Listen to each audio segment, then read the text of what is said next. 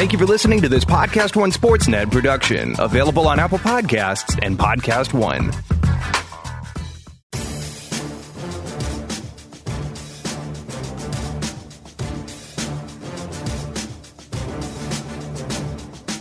Welcome to RJ Bell's Dream Preview. Weekly winners from his Wise Guy Roundtable. Broadcasting from the Pregame.com studios in Las Vegas. Here is RJ Bell. That's right. And it's week 7 of the Dream Preview NFL edition. Full house. Wise Guy Roundtable to my left. Getting a lot of love and winning some money. Brad Powers. To my right, Steve Fezzik, 2-time Super Contest champion. I'm RJ Bell. All right, guys, 4-1, baby. Steve, let's be candid. Putting on a show. Almost was 3-2, and RJ Bell juiced it up to 4-1 last minute. Almost 3-2. What game are we talking about? We are talking about the exclusion of the Green Bay Packers and the inclusion of your Pittsburgh Steelers. Yeah, so we're going to talk about the Packers line because I think it's pertinent to this week's Packer line, and it's a very interesting thing. We'll tease this right now. Let's give the 2 picks now. So the 2 picks you're considering are Green Bay minus 4.5 hosting Oakland. All right, so you like Green Bay. I do. Trap City. Possibly so. Second game. Second game, Seattle minus 3 hosting Baltimore. I like Seattle. I'm of 2 minds there. Showtime! Woo! First game, Brett.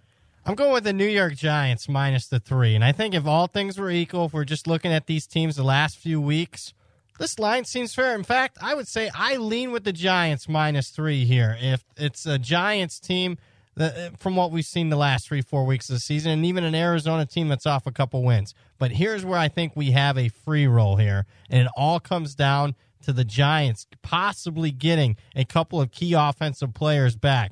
Number 1, tight end Evan Ingram. Number 2, and most important because Fez has him as one of the most valuable non-quarterbacks in the entire NFL, Saquon Barkley, the running back. Worth Fez, right? 1.5 points? 1.5 points.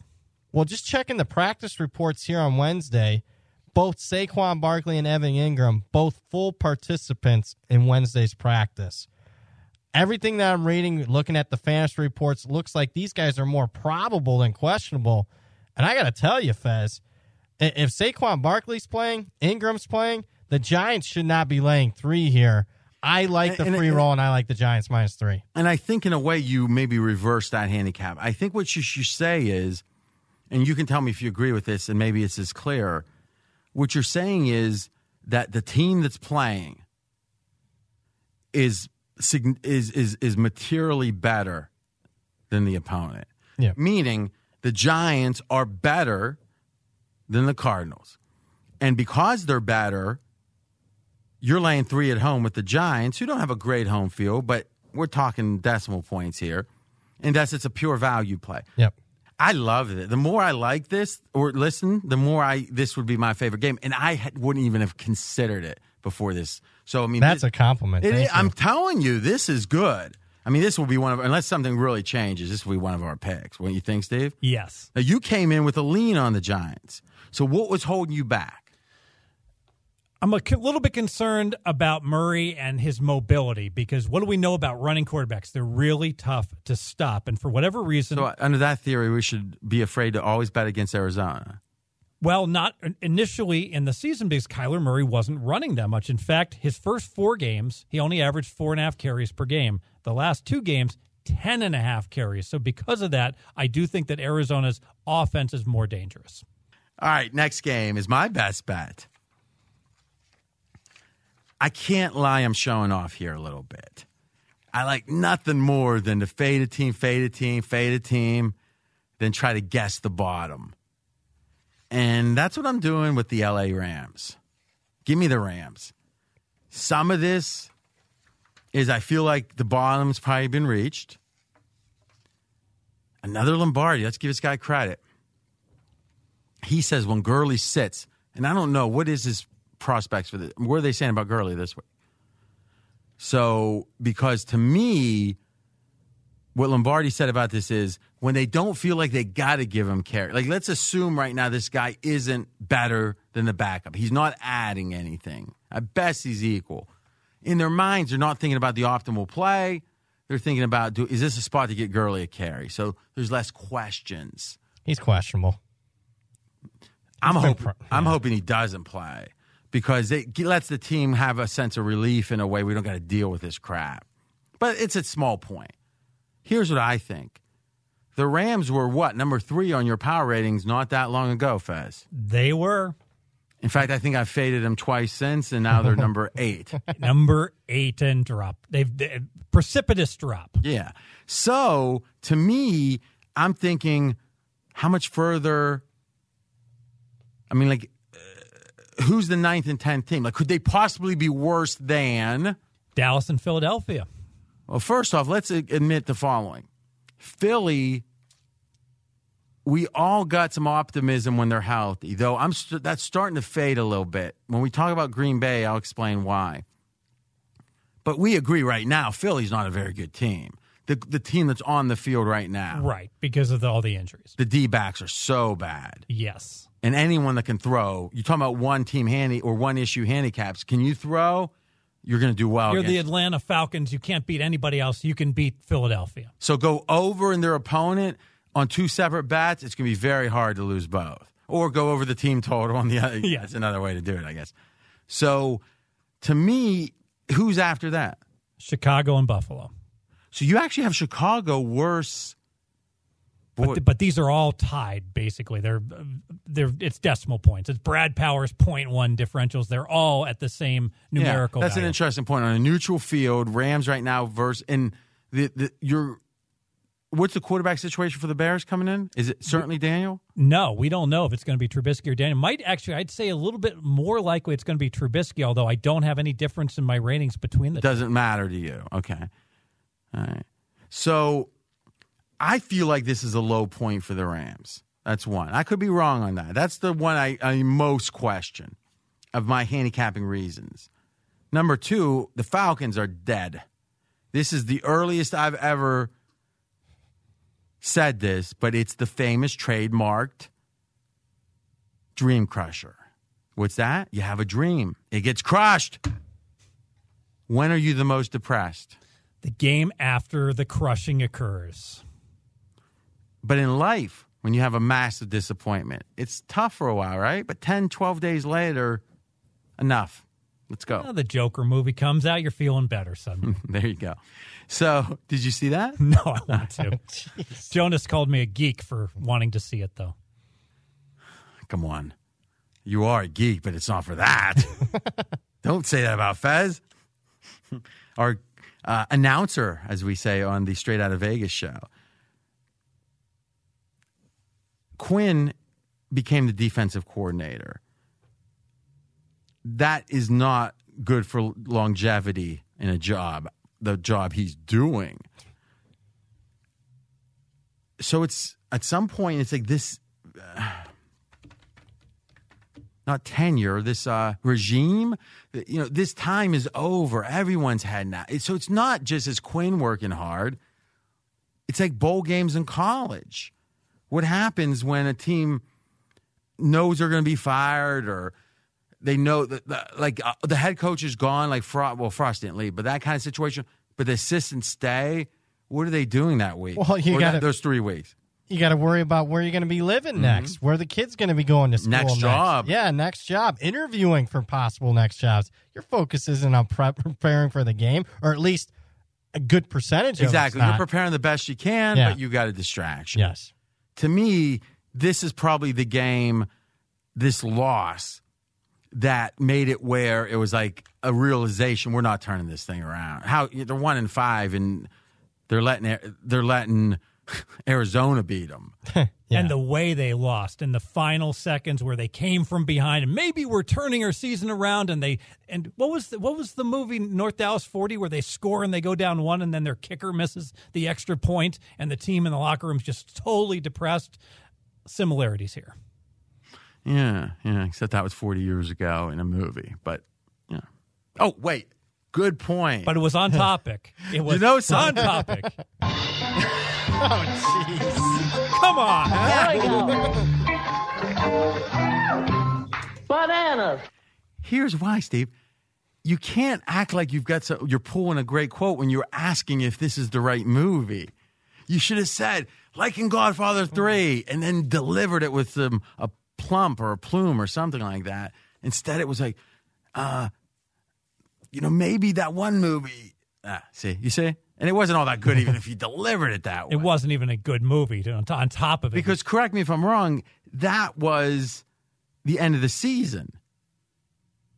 Don't even remember. So how can you quote it? So it's not even on topic. Yeah, well, I don't know, because if I remember, and I wouldn't quote if I didn't remember, that's the weird thing, is I think it was the end of the year, but maybe not, because it's really not how they feel in the locker room. It's how they feel 2 days later. And what are you hoping for if you're Atlanta? I don't know at this point. And let's be honest, this is not a surprise to Atlanta. After week 2, I believe that Quinn was already right up there as a favorite for first coach to be fired, and Gruden. Oh, first off, Bovad is $50 market. I don't think Atlanta's team. I mean, like when you're saying not a surprise, that kind of belies what we're talking about, right? Which is that there's been an emotional letdown after this game. You think they've been let down since game 2? No, I think that they're aware that if things went south, that all of a sudden that Quinn's future was going to be compromised. Yeah, but you don't think they're talking in the building every day about it? Like, this is their job. I mean, imagine you were at a place where when you were at Transamerica and you thought you guys were going to get bought or something. Wasn't that like on the tip of everyone's tongue? Yeah. Well, yeah, they don't need Bovada to tell them that. I mean, I think coming in, that'd be funny. Hey, we got something to worry about, guys. I think they all off season they were thinking this. Like, this was the year they got to do something. And that's why Quinn, in a way, he's smart. He said, let's reset. Let's make the assumption. Because if somehow they went 10-6 this year, what would everyone have said? Oh, those changes are what did it. Mm-hmm. Every handicapper that sucks will say, I did some back-fitted analysis, and I found, I can't say what, but I found if I eliminated these 2 play groups in my portfolio profile, we would be 63%. Moving forward, that's all I'm going to provide. And now that I'm incorporating my special player-specific ratings, I expect to increase my win rate by 3%. So you took what I said, completely did another version of it. So what was the point? I was emphasizing what a good point you had made. By you trying to get profile from doing your version of it. Yes. So once again, why did you do it?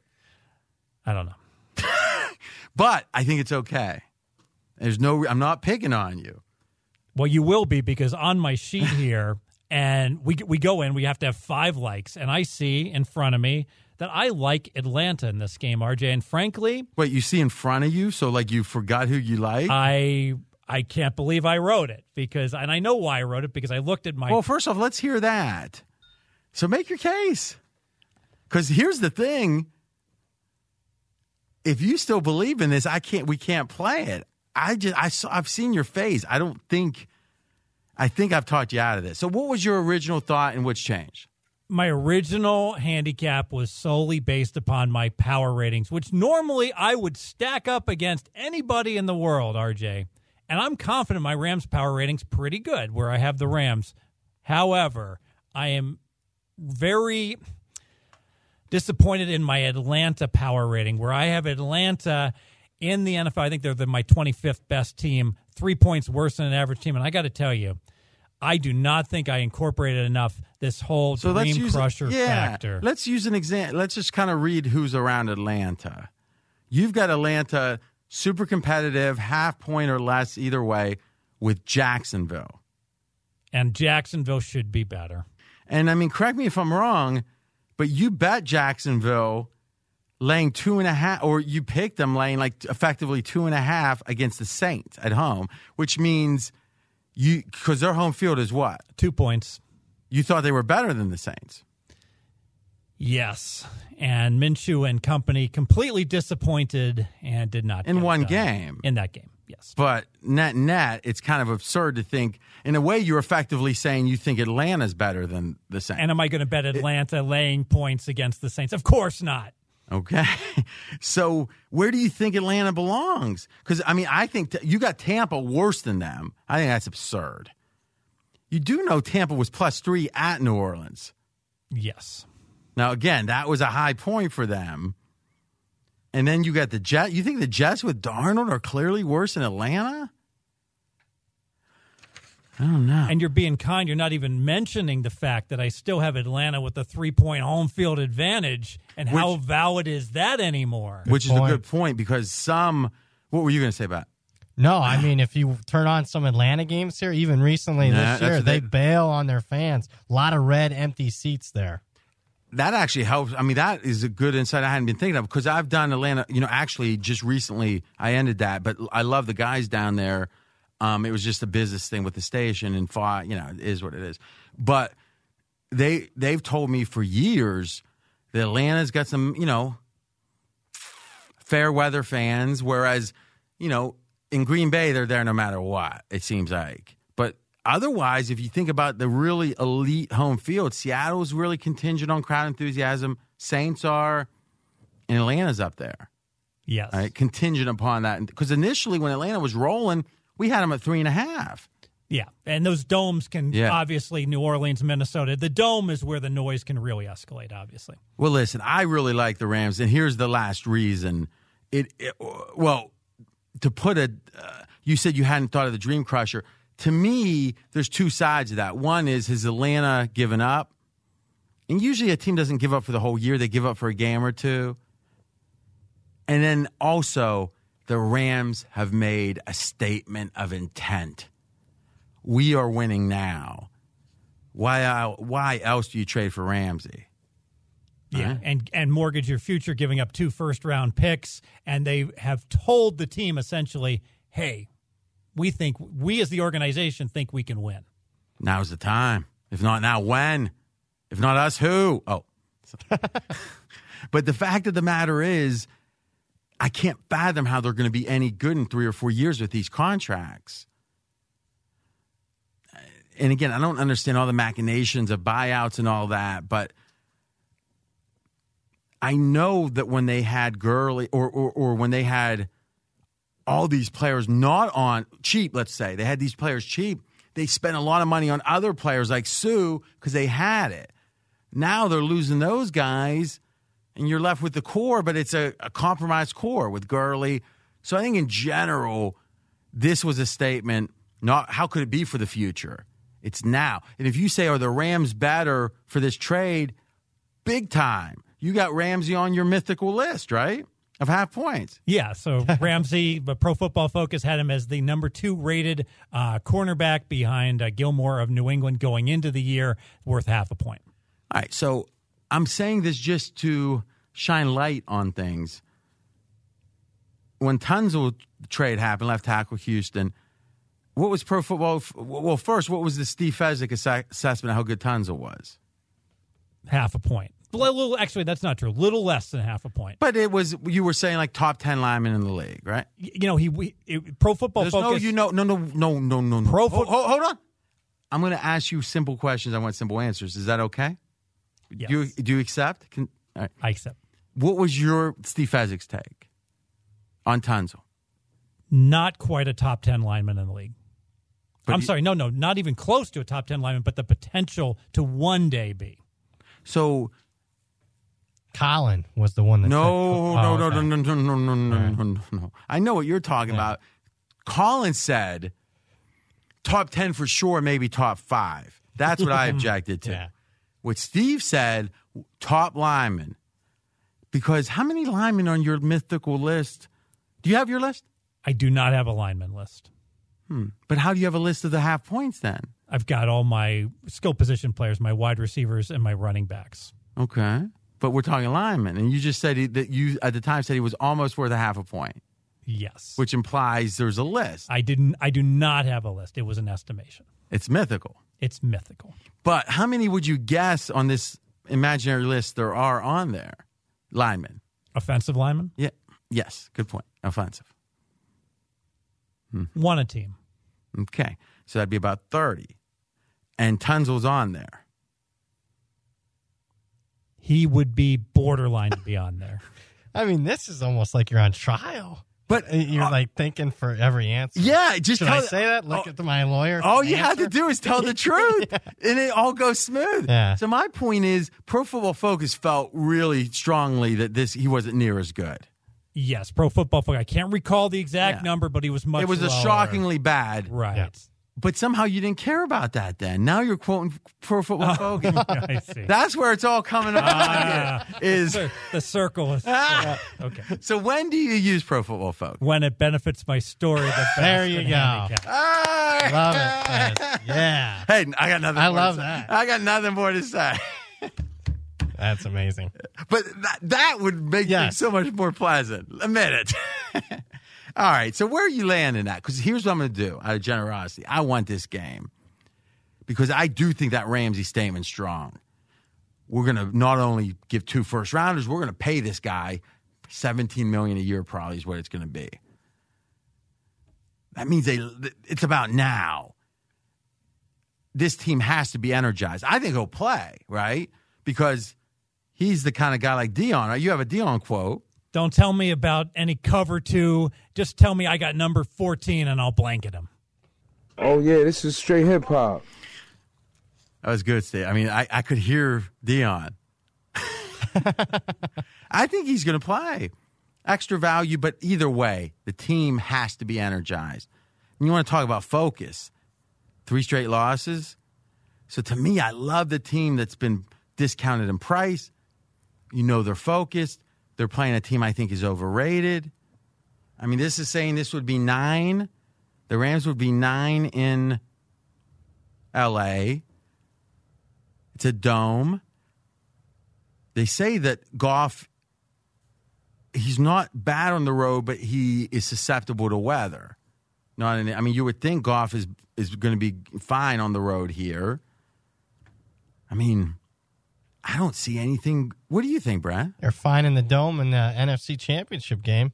Yeah, it was a big. I mean, it just feels like if McVay is even a top 7 coach, these are the times they step up.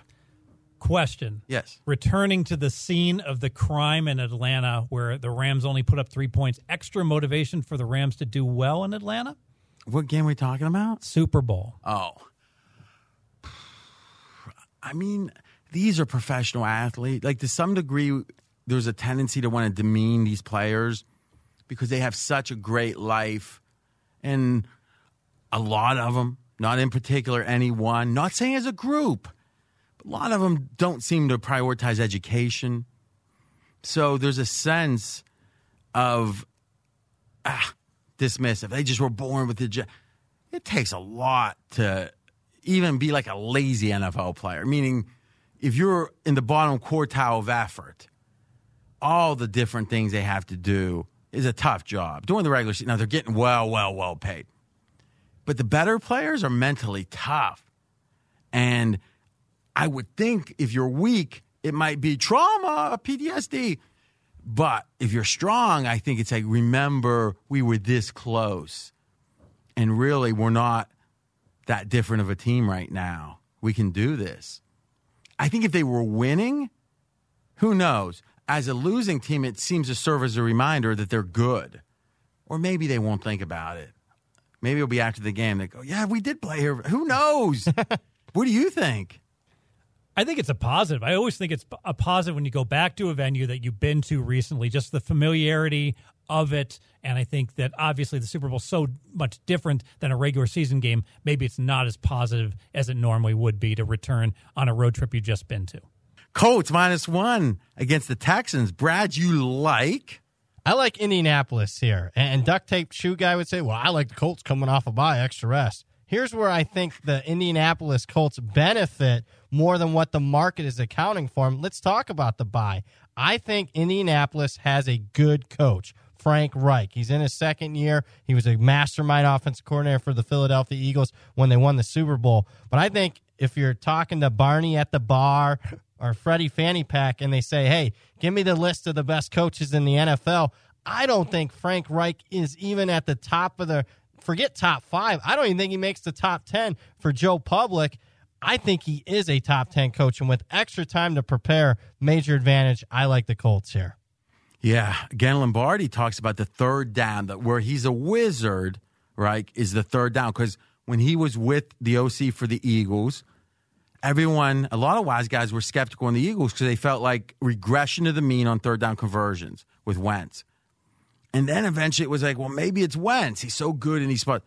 And then as they kept going, it's like, well, it's moved to Indianapolis.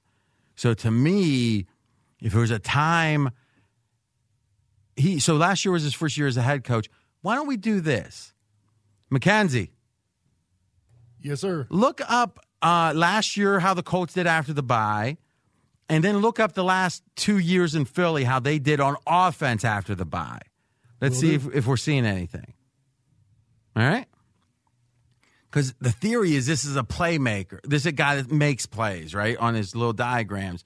Doesn't the bye really benefit that guy the most? Yeah, I would agree with that. Texans, Steve, I'm still thinking about us getting in. Like right now, even though Carolina's kept – that's interesting. A couple weeks ago, we had Houston, lane 4, hosting Carolina. It was right after Carolina won the first game without Cam, and everyone's like, well, let's reevaluate. I felt like it went too far the other way. What would that line be right now? Houston hosting Carolina. 5.5. So we lost the game, and we still, in theory, were on the right side. I'm not so sure, and here's why. If there's one factor that I think you should use when handicapping how well Houston is going to do, especially their offense, it's to look at the defense they're playing and do they have a pass rush. Why is that? Well, Watson is a dynamic quarterback that loves to take deep drops and have slow developing pass plays and go deep to Will Fuller and to Hopkins, and he's tremendously effective. How effective? Well, let's look at the defenses he's played that don't have a pass rush. Atlanta, 32nd in the league in sacks. Houston hung 53 on that team. Kansas City, 25th in the league in sacks. No problem for Houston. 31 points, not sacked the entire game. And against the Chargers, Houston gets 27 points, only sacked twice. By contrast, when Houston plays a team that has an effective pass rush, they struggled against Jacksonville. Jacksonville's 7th in the league. And Carolina, the aforementioned Carolina, is number 1 in the league in sacks. And Houston got sacked 6 times, held to 10 points. I'd like to use the handicap on this game. Unfortunately, Indianapolis is 14th in the league. Hold on a second. Why didn't you tell us when we bet Houston? Because this extensive research I did last night. Now listen, this is good. Very good. Because it's not only the theory, now I think we did a little talk before. I think sacks accounting stat isn't really the best one. I think we're going to do, adjusted sack rate from the FO guys. And to me, the theory's right on. In fact,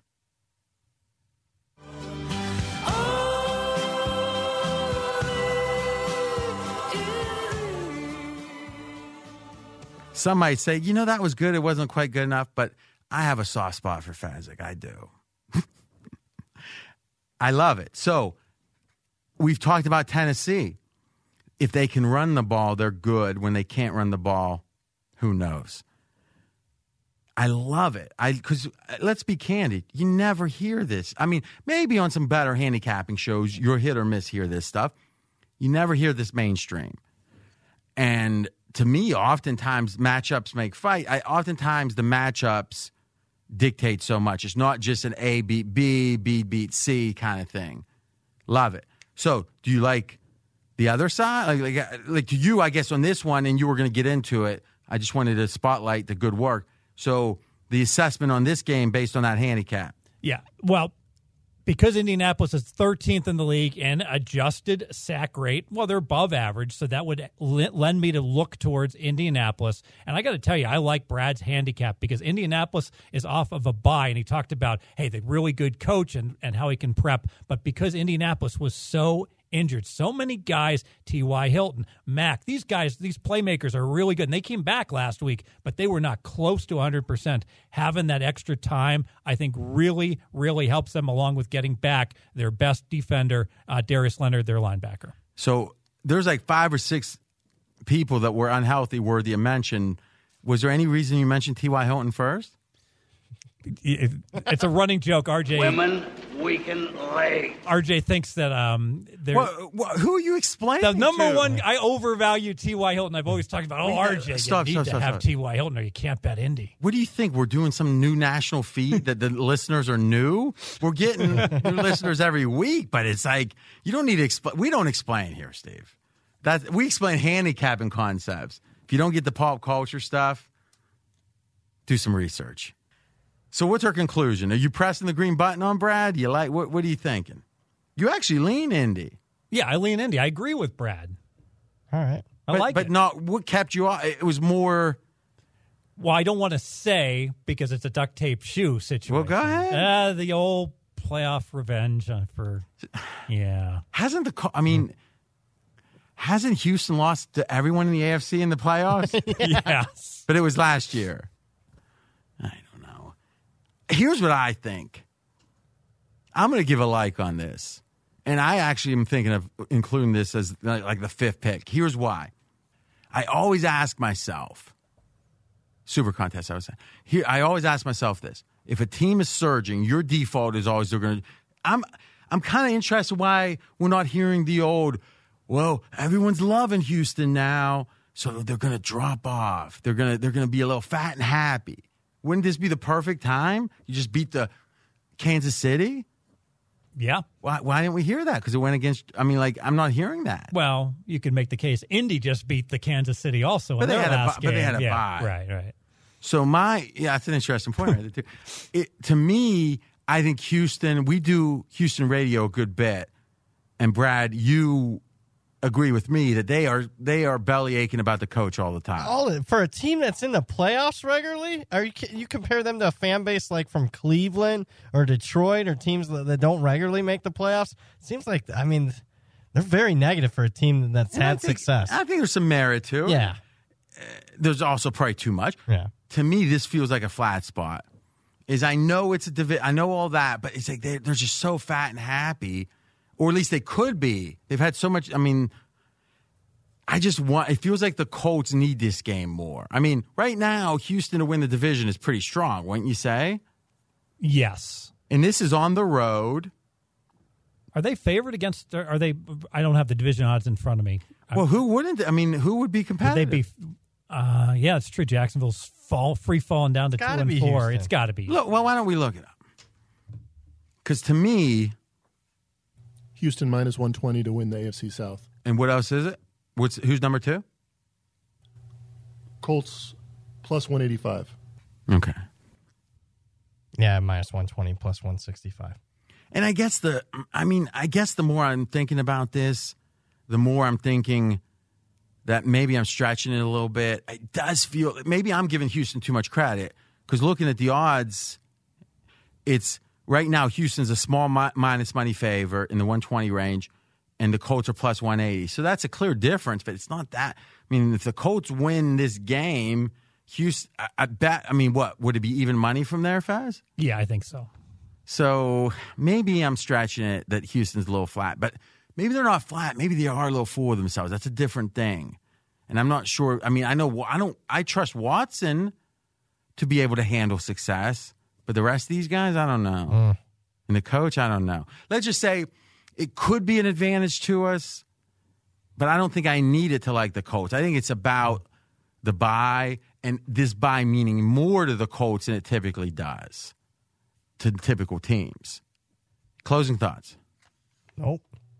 Did you want those bye week numbers? Perfect time for it. McKenzie coming in. Hit us.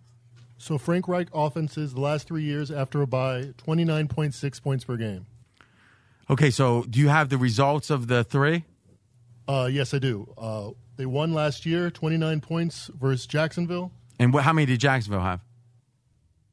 And the reason I'm asking is if they won 29-3, I think that's a heck of a performance. If it was 29-27, they were trying to score. It was 29-26. Ooh.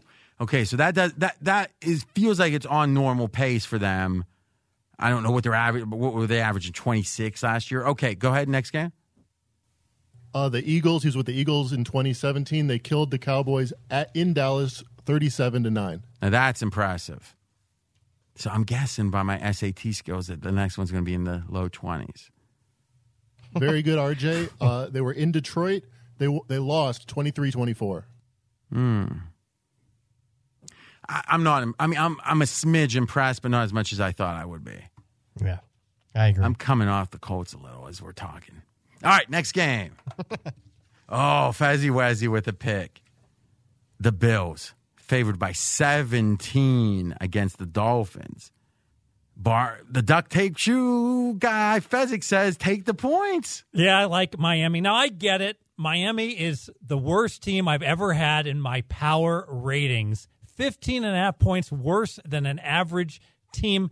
How bad is Miami? Well, I've got them 6 points worse than the Washington Redskins, the second worst team in my power ratings. But having said all that, and as bad as I have Miami, and I'll be the first to say, hey, I had Miami against the Chargers, and that did not play out well. Buffalo laying 17, you know what my gut just says? You know, Buffalo, really good defense, challenge to score. It just looks, it doesn't pass the logic test. How is Buffalo going to get that separation? What does your power rating say? That's the interesting thing. The power ratings actually make this game 20.5. Even with you adjusting for the fourth quarter? Without me adjusting for the fourth quarter. Oh, but I don't. Then it's not what you think. What does the power rating say? Take the time to calculate it. Right. So the power ratings would say. Oh, this would be a good. Actually, it's a good chance to have you walk through how you would do this. Right. So the raw number says 20.5. So what does that say? 5.25 points that Buffalo should be favored, normalized across the game per quarter. Okay. So Buffalo's supposed to win each quarter by 5.25. At the end of the third quarter, both teams playing hard. That gets us to minus 15.75. But the fourth quarter line should not be 5.25 at that point, because when a team is ahead by 16 points, then the line on the fourth quarter should be pick 'em because of that situation. Now, we don't know for sure who's going to be winning, but projections say that's about the range that Buffalo should be up. So how do you adjust for the fact they're not always going to be up that much? Well, there's times they're going to be up more. There's times they're going to be up less. Exactly. So. In the times that they're up less, they'd be laying more in the fourth. Right. So how do you blend it? I don't blend it because I assume that 1/3 of the time they'll be up less, 1/3 of the time they'll be up around 15, 1/3 they'll be up more, and then but if we'll they're net up, out. But hold on. Correct me if I'm wrong here, and we've never discussed this level of detail, so actually I feel like I'm going to be wrong, but I don't see how. If they're up more, let's say that the Bills are up 30, isn't the line still going to be pick 'em? No, Miami be favored then. Okay, so that's saying, well, let's think about this. So you're saying Miami would be favored in some cases. Miami would be even in some cases. And sometimes the Bills are going to be 5.5. Okay, or in that 5.25. So what we're saying, though, is that's interesting. If it was, let's say, tied, what would the line be in the fourth? Buffalo would be minus 6.5 with some extra vig. Okay, so they're saying it's the better team, the game's on the line, so it's a high leverage situation for this team, so they're going to exert their dominance even more. Exactly. So we're saying the differences in that distribution are small enough that you can just say, that's interesting. I hadn't thought that through like that. You're saying since they'd be up that normal 5.5, in a lot of cases, sometimes even because if they're up 7, it's probably closer to 5.5. Right? Yeah, well, I would say if they're up 7, Buffalo's probably going to be laying 6.25 then in the fourth quarter. Oh, see, that seems like too much. Well, I guess it's still one score. Okay. Yeah. It's really about how motivated, effectively, it's how motivated the Bills are in the fourth quarter. Exactly. And the score tells you that. Right. And thus, the most likely outcome, the tip of the bell curve, is going to be closer to 17, right? It's going to be 15 times, like you said, 15.75. Mm-hmm. Thus, we accept that sometimes it's going to be less, sometimes it's going to be more, but we assume the fourth quarter has a pick 'em. Yes. And thus the line's right. Yeah. Or if anything, your power ratings are saying there's value on Miami. Yeah, a little bit of value. So why would you give us the 20 number that isn't pertinent? Because it's been so uncommon. I know we've had a few 20-point spreads earlier in the year, but we haven't had that many of them. And frankly, Yeah, but anytime it's above 7, you do this, right? Yeah, but it only becomes significant when you get to 14 because it's like the adjustments you make above 7 are so minuscule that they're small. But just you wrote. I'm just trying to understand, Fezzik. You wrote down a number that you know was wrong. You quoted the number you knew was wrong because there hasn't been many instances of this year, but there's been more this year than we've ever seen. Yes, that's true. But even if there's only one a year, why wouldn't you just write the right number down? Because amazingly, this year, it's the weirdest year ever, RJ, where when I've been doing these numbers, without doing the normalization, I've been matching the point spreads on a lot of these 20-point favorites. But if your goal is to match the point spread, you might as well pack up and go home. Fair enough. So that means you would have liked the or the, let's think, it would have been less. So you would have liked the dog. I would have liked the dogs, yeah. So that's an opinion. I mean, the fact that the dogs maybe are inflated isn't shocking, is it? Especially when you have all these horrible teams? Yes. But you said, no, I'd rather be close to the number. Does that make sense? You should always normalize the spread down when your mathematics have it whatever your system into double digits. Whatever your system is, you should do it. You have to. Okay, then why didn't you? But listen, there's no problem with it. If you gave bad information to hundreds of thousands of people, I'm not saying necessarily I should have any upset over that. I'm just trying to understand you as a person, your soul, and what it is you're trying to convey. I mean, it just seems crazy. So, all joking aside, let's agree that you do it the way you think is bad. I mean, I'm not even sure how you. So, really, what you're saying, I'm just trying to get to the bottom of this, is you were saying by not doing what I know is right, which is one of the premises of me literally having a mansion and a yacht, they agree with the market. Now, by definition, my job is to disagree with the market when correct. And if I would do my adjustment, I'd correct or I would disagree with the market. And historically, when I disagree with the market with this adjustment, I am correct enough to have a mansion and yacht. Thus, I shouldn't do it this time. Lines, Vikings. Vikings on the road, -1. A team Fez was high on, loss against the Bears. Then had no interest in the next 2 weeks. RJ winner. Where are you at with this, Fez? Market timing's everything. So, one thing, certainly Kirk Cousins, you tend to trust him more in favorable scheduling spots than when he's in hostile environments. So we've done some work on that. What do you consider favorable? Or are you just referencing our work that you didn't really take part in? Well, I don't want to steal your thunder. Why don't you go ahead? No, go ahead. No. Go ahead. Since McKenzie was so good, McKenzie, this was my idea, but actually, let's give some credit. Jonas had the original idea. I thought about how to execute it, and McKenzie executed it. So why don't you present, Mr. Rivers? Well, we looked at Kirk Cousins in different time slots. In the 1 p.m. time slot, he's 31-16 against the spread with a push. Any other time of the day, he's 10-20 against the spread. Not good. Good. So the theory is something's wrong. Something changes for Cousins. This doesn't feel random. The speculation in the media has been the big games. The lights are bright. Maybe. But I started digging in. I didn't finish it. I have to do it for next week. But my sense was there's obviously going to be some non-1 o'clock games that aren't super competitive, spread-wise coming in, so it wouldn't be a big game. And then there's going to be this, 1 o'clock games that are big, like last week, right? Yep. Minnesota. Mm-hmm. In that game, it was a big game against Philadelphia. Oh, yeah. It's one of the biggest games of the week. So he did pretty well. So the numbers tell us it's more about start time, which would point to Minnesota.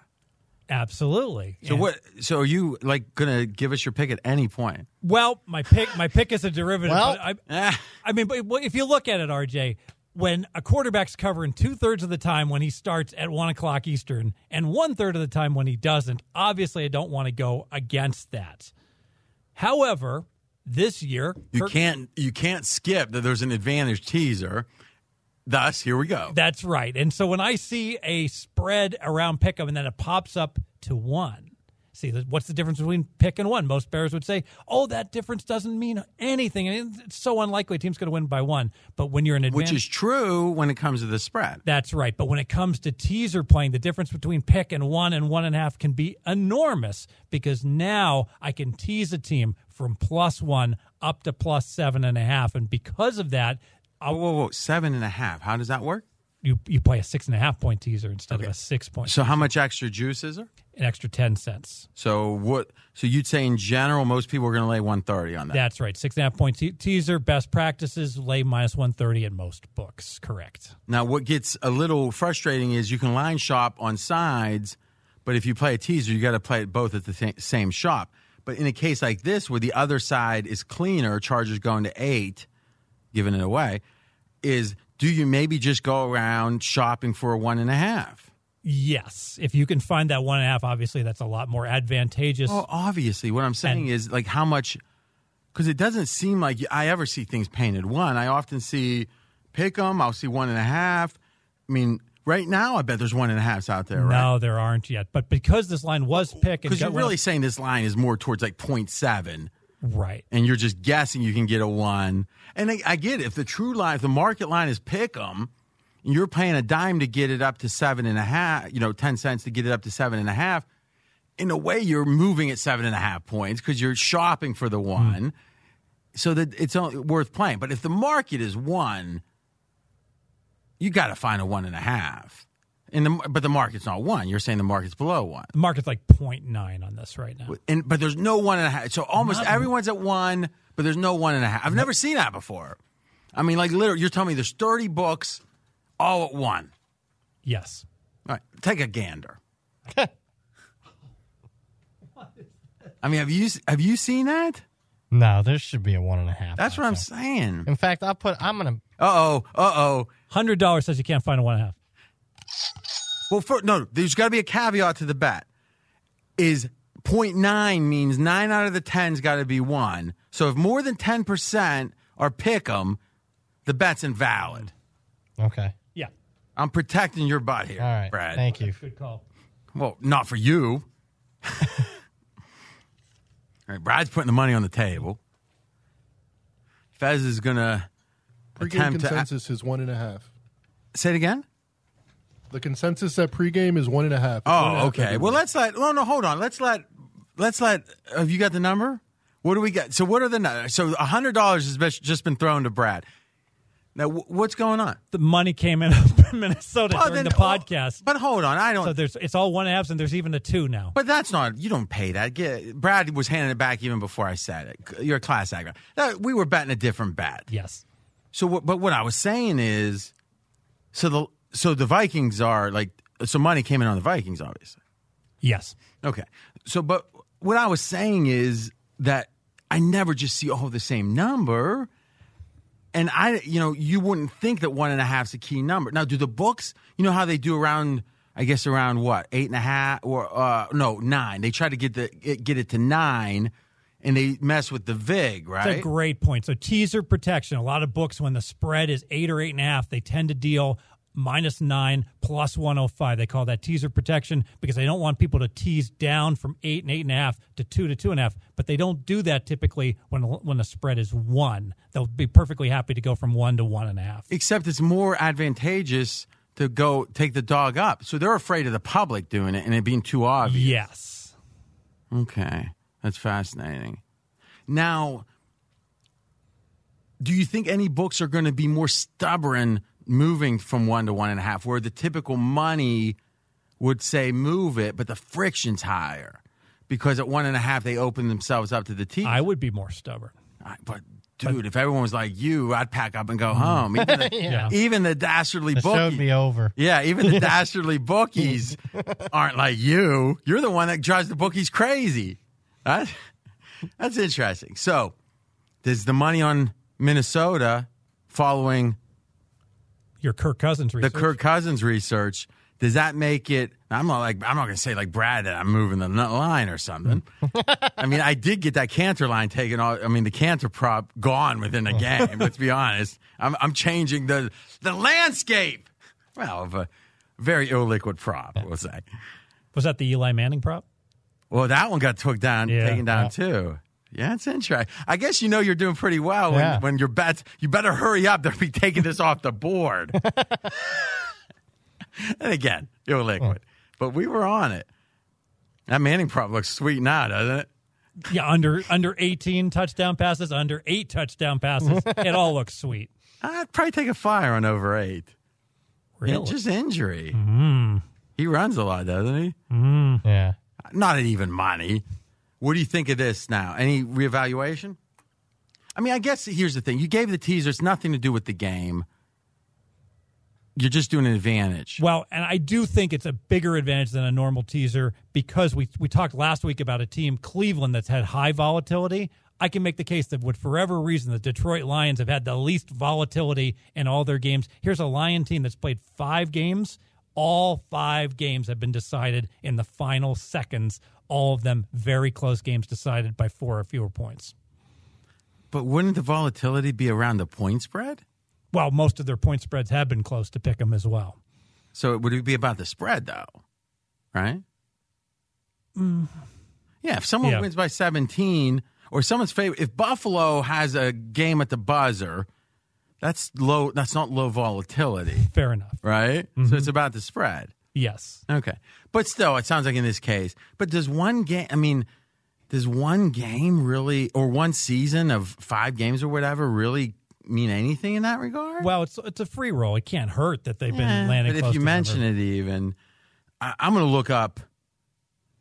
Brad, why don't you give your handicap and then you can get on this game and you can look up last year's lines and look what the ATS margin was. Well, what I find interesting now, I think we have a clear context clue on the money that we couldn't explain the line last week between Green Bay and Detroit. The fact that money is coming in against Detroit in this game with Minnesota, now that tells me all that money we saw on Detroit last week wasn't necessarily a play on the Lions.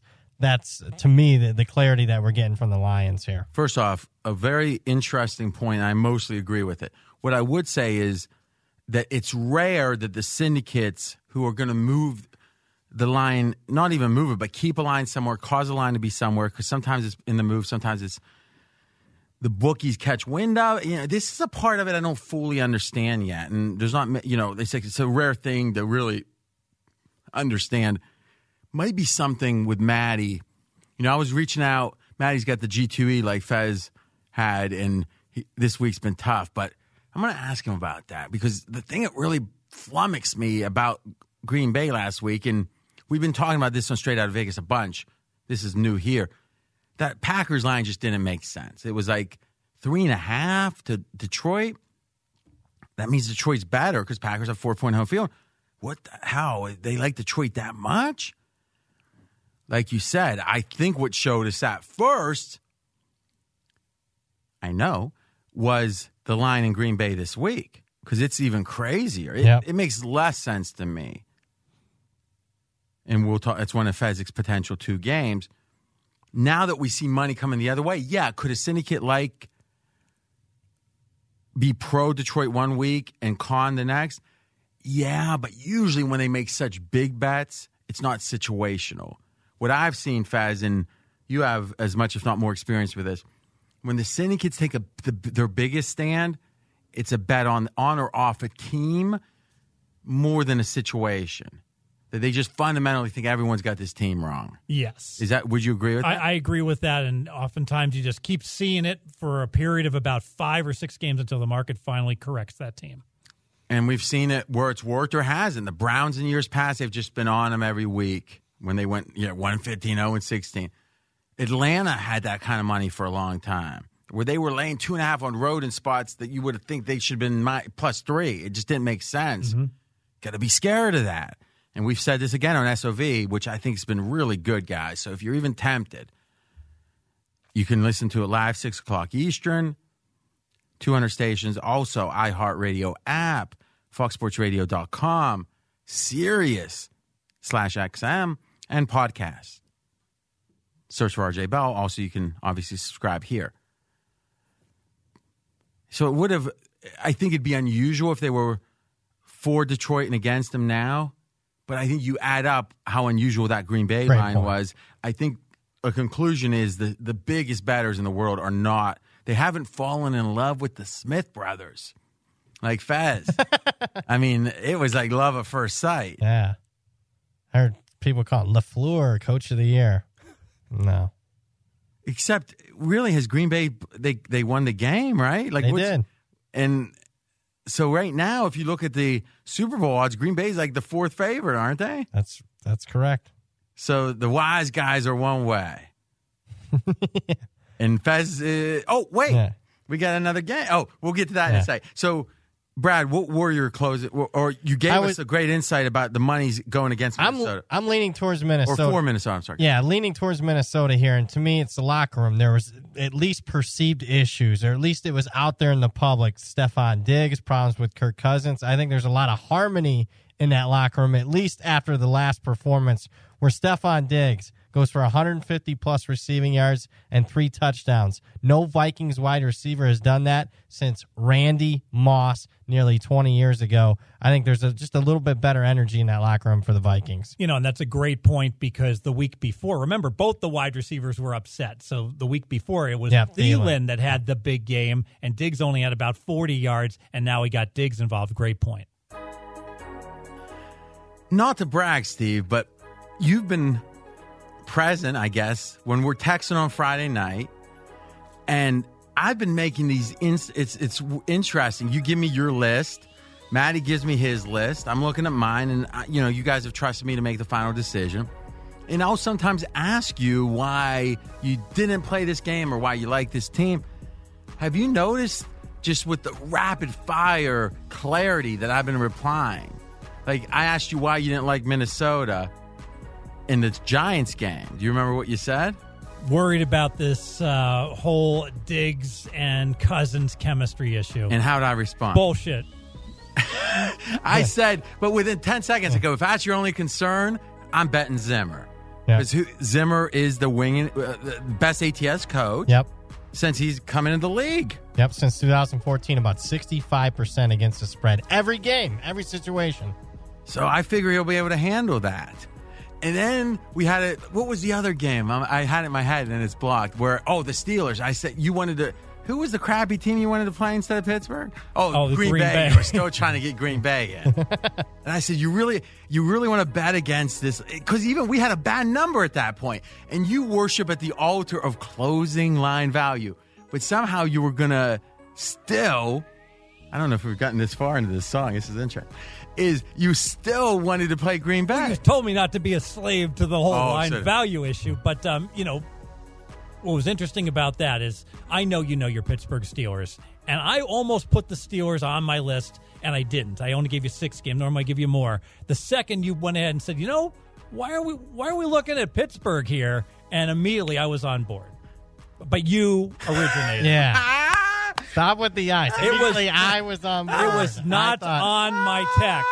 Okay. It's funny because I've been thinking about that fear stuff, and it's just I was scared how it's a third string quarterback, and and it's just like duck. Yeah, and I'm not sure what you're saying other than acknowledging the guy's nickname. Is that what you're trying to convey? I like his nickname. I like ducks. It's true. So. Fear. It's the only thing we have to fear. To paraphrase FDR. Jeez, yeah. All right, next game. So that's it, right? I don't know. I feel like everyone's caught up to Minnesota. And I'll be honest with you, I'm not a huge fan of the Lions. There's just something about Stafford. Listen, obviously with the, you think about it, these are the 2 quarterbacks that are stats guys. Right, we're not saying they do it on purpose, but their performance in big games never live up to their stats. Would we agree with that? Oh, yeah. Season long. Yeah, Stafford, and that's recognized. Someone called him Packford or something. It was really funny the way they said it. It was Stat Packer, but it was. Well, what's the book on Stafford? You bet on him when he's playing losing teams and not on him to win when he's playing winning teams, right? In Minnesota, there is that trend we were talking about in the Green Bay game. You got the numbers? Matthew Stafford, career record against teams that finished with a winning record, 9-54. That's straight up, 9-54. And we would expect Minnesota to have a winning record, though. Who knows? So I kind of like the under a little. I kind of feel like maybe these 2 quarterbacks, is this a big game? I mean, I know it's 1:00 though, so it's going against that. A lot of things. I'm probably not going to bet it. Here we go. Number one, now remember, we have the ability to red button you here for 2 for 500 because you decided you wanted this accommodation. You have it to delay your best bet. You make the case on the Green Bay Packers. The line in the contest, 4.5, which means the Packers are a half point better than the Raiders. Yeah, because Green Bay has a 4-point home field advantage. This line is completely a mystery to me, similarly to last week when the Detroit line was a mystery. How can Oakland be only half a point worse than Green Bay? Green Bay is clearly an above-average team, and the Raiders are clearly, I don't think just to me, but to everyone, a below-average team. I cannot... Whoa. You think everyone thinks the Raiders are below average? Most Really? people think. Where the do you Raiders have are them in the below power average. ranks? And look up ESPN's if you don't mind. Yep. It's a good point. What do you mean a good point? What's a good point? That Your point was wrong? I said yes. I Well, said everyone. I'm would not have trying to be Oakland. mean. Oakland, I have 21. Okay. So below average. Yes. Who's around them? Denver? Who's 20? Who's 19? I know. Or, I'm sorry, 20, 22. Denver 20, Pittsburgh 22. You know what's funny? There were so many. It's like a weird middle between like 13 and like 25. I could see a lot of those going up or down 10 slots. 18. All right. Huh. Where do they have Green Bay?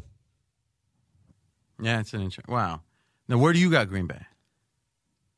6th. So wait a minute. The 6th team is playing number 20 what? 21. And they're saying the freight on that is a half a point. Yes. So let's think of the things that could be otherwise. What could, other than just Green Bay is not near as good as you think. The Smith brothers are not the second coming of LT. Let's say that's potentially the case.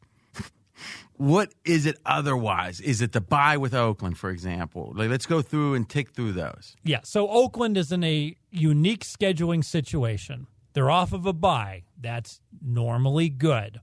However, before the bye, Oakland traveled to Minneapolis and went home. And they traveled out to Indianapolis. Then they flew all the way to London. And then they had... So, you're modeling a lot of things. So they had a trip before Indy. That's fine. And then they had another trip to Indy. And then they flew directly to London. Yes. And played the best game of the year for them. The Indy game might have been the best I game. don't know. It's right there. They played really well. Yeah. Go ahead. They won. What was the final in the Indy game? They won by 7. They dominated the Bears at every facet. And the Bears are probably better than Indy.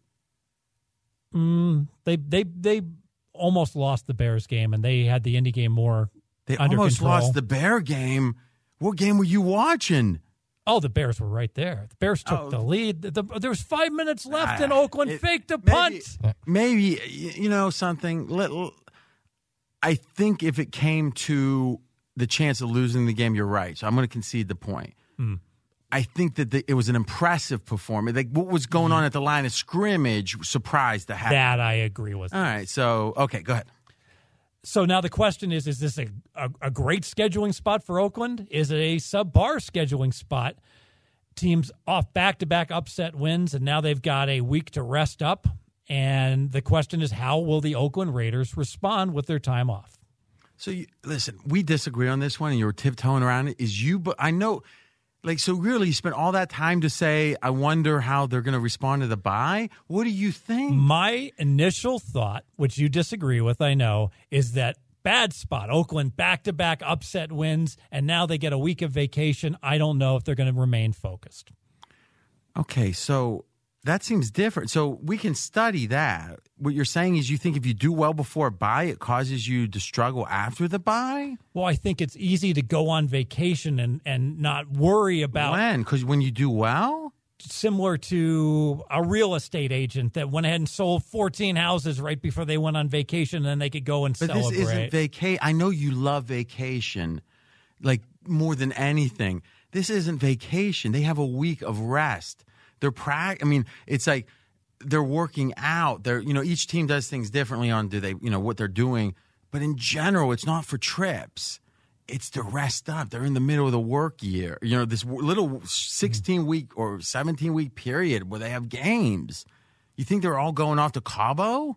Yes, I do. I mean, the fact that OBJ did that and we still are talking about it probably means it's not as common, wouldn't you say? Yeah. I mean, Brett, how do you think of buys? I think it's going to be wouldn't a team be energized, especially a John Gruden team? Yeah, what he's saying makes no sense. In fact, let me look it up when you're talking. All right. Something first, let's do this. Dave Essler,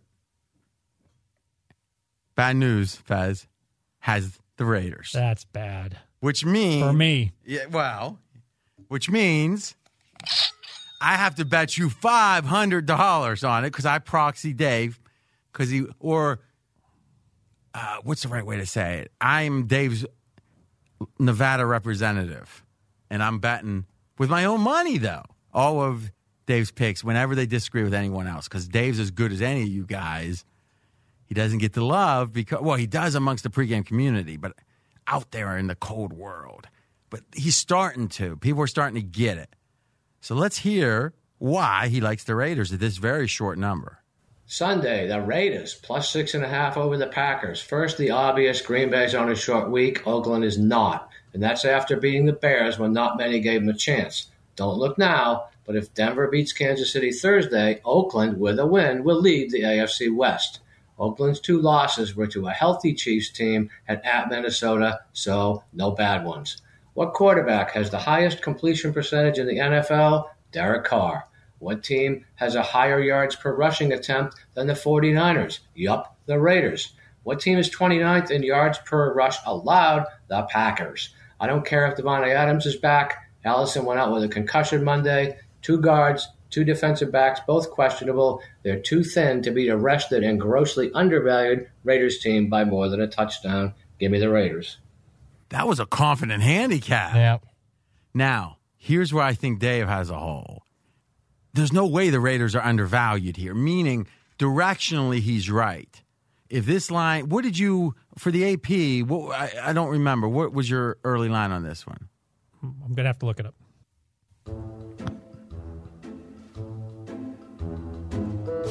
I got it. Here it is, RJ. Here, wait, I got it. Green Bay -7 was my send-out number to you. Okay. If Essler did that handicap at 7, I'd be like, take off the rubber band. How can it be this number? It's just a amazing low number. What do you think, Brian? Call me square. I'm on Green Bay. I like the Packers. And here's what. They didn't get the cover with that funny line against Detroit. Oh, man, you're going into Fezzik mode? I am. But I'm going to mention turnovers. Green Bay still won that game despite being -3 turnovers against the Lions. How often does that happen? Forget the spread. The teams actually win the game straight up when they're -3 turnovers. 10% of the time, straight up. They overcame that. Tells me we shouldn't downgrade Green Bay that much. Now, did you cut off because of the music? You did. I could tell you. Yeah. I'm not Fezzik. I shy away. He'll talk louder. I just stop. I've been following Brad long enough. I know when he's going to wrap up a point. He wasn't wrapping up then. No, I wasn't. I'm done there. Fez. All right, I lean Bengals in this game, and the Minshew magic, and I've been a Minshew fan. I do not like what I saw against the Saints. It wasn't just the Saints defense. Minshew was inaccurate, 14 for 29, missed receivers, and frankly, not only am I worried about Minshew, I'm worried about all the Jags. I'm not sure. This is unclear to me. The Jalen Ramsey trade is a now I get it. He's been a distraction, but it's also a clear signal that the Jags are sending to the team, hey, we're building for the future, not necessarily for this year. And I personally don't think that that's a good thing. So I'm going to lean to the Bengals. Some people might say, because I thought when we were talking about this game beforehand, your main thought was that the removal of the distraction was a positive. I think that was my point. Oh, okay, so make that point. Yeah, because, I mean, they've had this hanging over him. Will he play this week? What's the excuse this week for him? What's the injury? What's the, the distraction, the kid factor that he had here? I think removing that from the locker room is a positive. And what were the chances he was going to – he wanted out of Jacksonville. Yeah, but you wouldn't have taken That's true. 6-1. That's true. Right, so there was hope. There was real hope. True. So I think the answer is based on when. I think this week it's a negative. I think in 2 weeks even it's they get the new normal's fine. We're doing what we're doing, and he's gone, and that's good. Now there is going to be a deflation, I think. Yep. That's my thought. Here's where there isn't hope, Cincinnati. And I know you guys cashed a ticket with Cincinnati last week. I'm here to tell you that you were fortunate. And let me say this.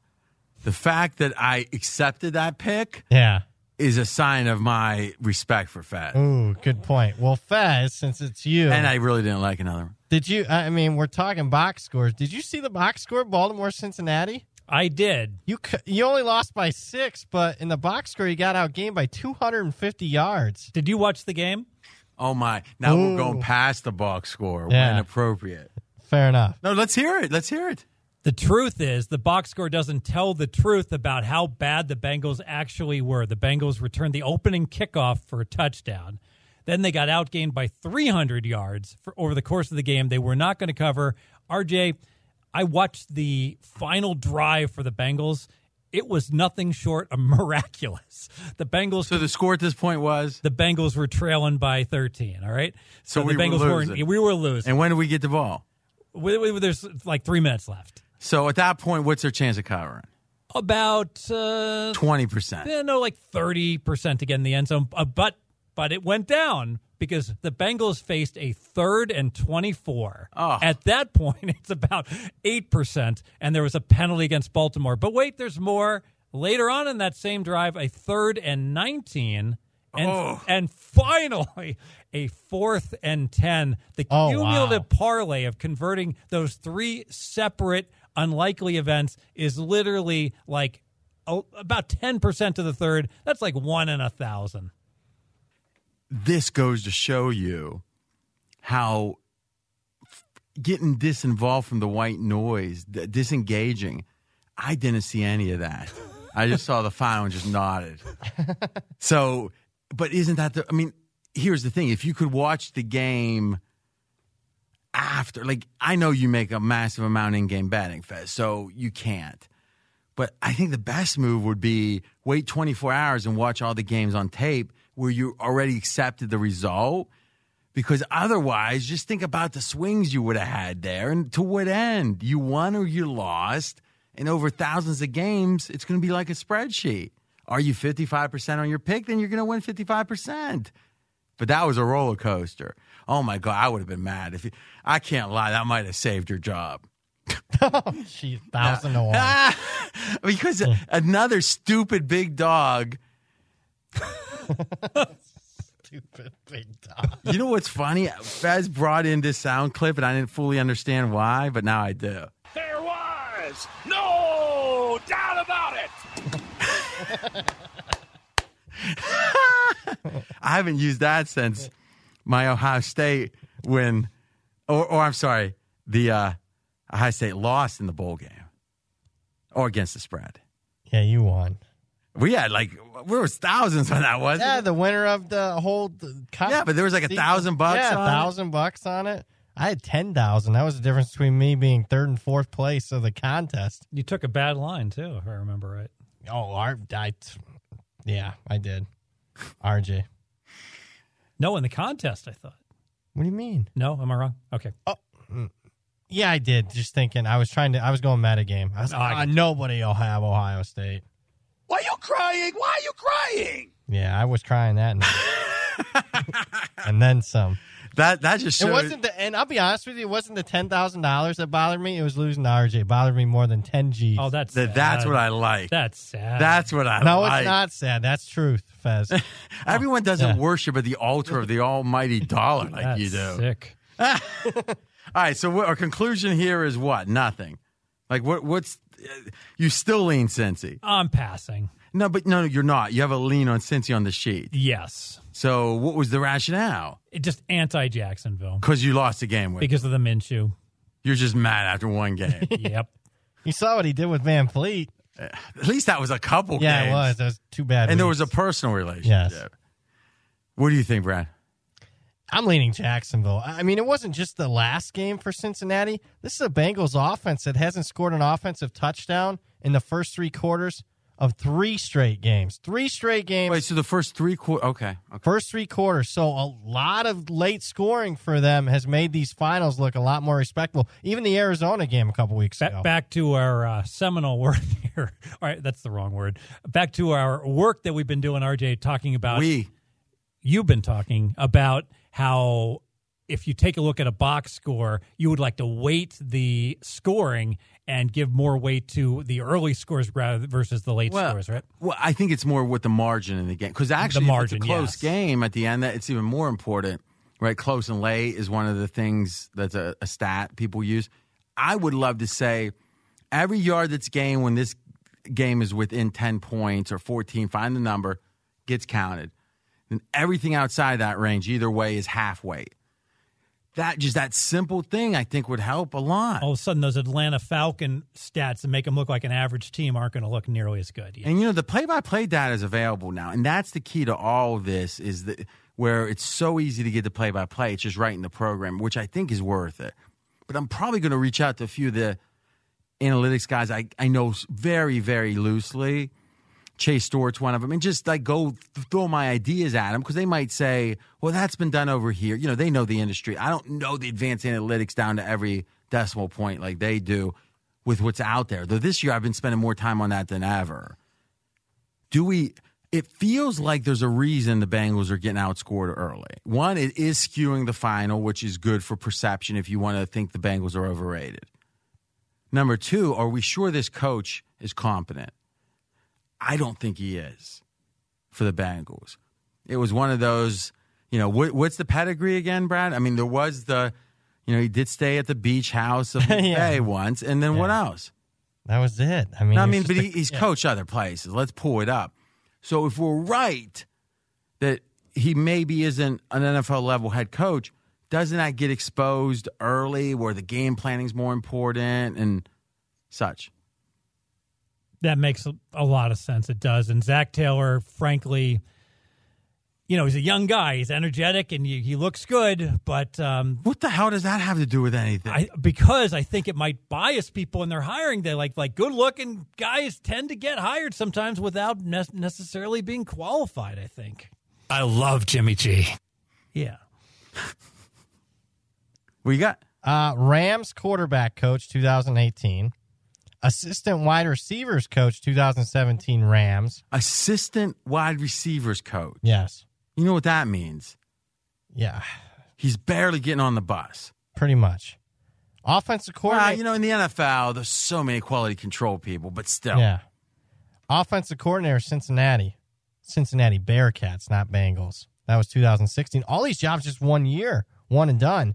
Which could be every move's up. Yeah. So. Nope. Dolphins offensive coordinator 2015. The Miami Dolphins. Miami Dolphins. He was the offensive coordinator. And quarterback. Then he went to be OC for Cincinnati? Yeah. That's a drastic drop. Yes, it is. And then you're an assistant How many years was he?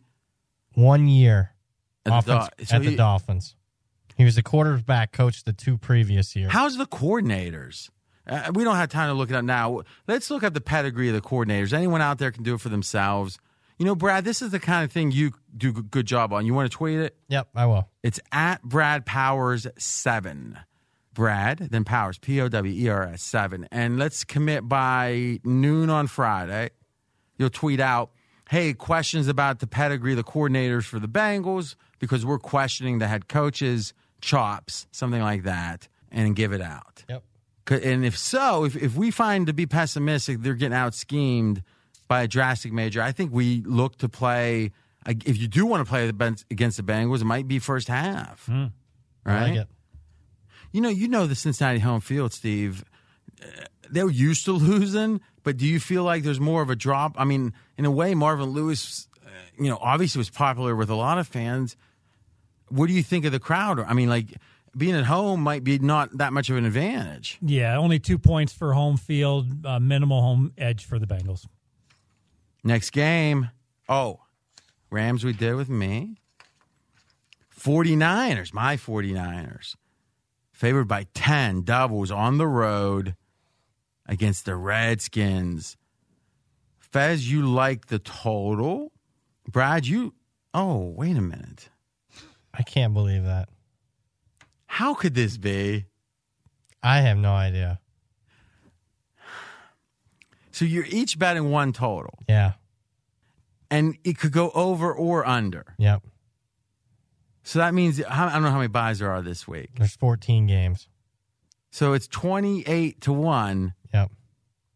Do you wonder? I mean, I know you said he couldn't get into your complex where your mansion is, but do you wonder, did he pay someone to put a camera somewhere? Like, what's going on? Fast. Or just both very good NFL handicappers. No. Brad's good, and again, he's impressing me lately. This just feels weird.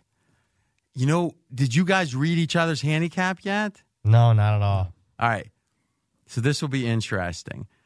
Brad, you do it. Go 1 point at a time. And Fez, you can tell me if you agree with that, or very specifically, did you write it down? We'll see how much of a matchup there is. Go on. All right.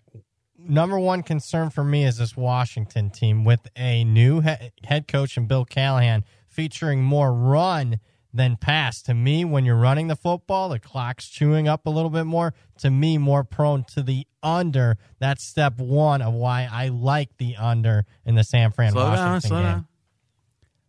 Did not have that in my write-up. However, the Callahan direct quote, we spoke about it last week, was we got to go back to running the football. And we talked about how Adrian Peterson over was a tempting prop bet as well. So we discussed this. Washington is going to be more run-oriented last week on the pod. Second point for me is a San Francisco team. I can make a strong case this is their least important game that they've had. Keep in mind, this is a San Francisco team off a primetime performance against Cleveland, where they're going to obviously full playbook. Against the Rams, a division rival, where they wanted to put their thumb on the Rams and show them who really is the truly elite team in the division. In this instance, you're flying across the country, early start time. To me, you just go in there. You're the far superior team. You don't do anything exotic offensively. You go in there, get the job done, and get the hell out of town. And to me, I expect a more conservative game plan for the 49ers. That's reason number two for me. I don't expect a more conservative game plan. I just expect San Francisco to do their normal game plan, and that is to run the football. San Francisco runs the ball 57% of the time. Number one in the NFL, and only two teams in the NFL run it more than 50% of the time. So think about it. The average NFL team runs the ball 40%. The Niners run it 57%. Well, the problem is, can Washington stop it? Well, of course they can stop it because of the injuries on the 49ers. Jusic, their great fullback, is out. Their two starting tackles are out. They have a swingman tackle that's injured. So if you're a team that's just running the ball and you don't have your fullback and you don't have your tackles, how are you going to be effective doing that? And that puts us on the under.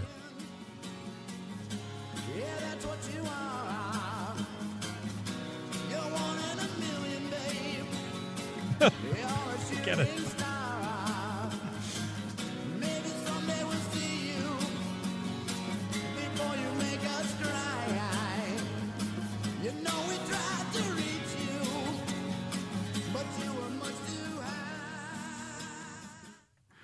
One in a million, Brian. I can't lie. That was my greatest podcast moment last year when Brad had like six. It was like 5 for 5. You guys matched up. We did the math. It was like 1 in a million.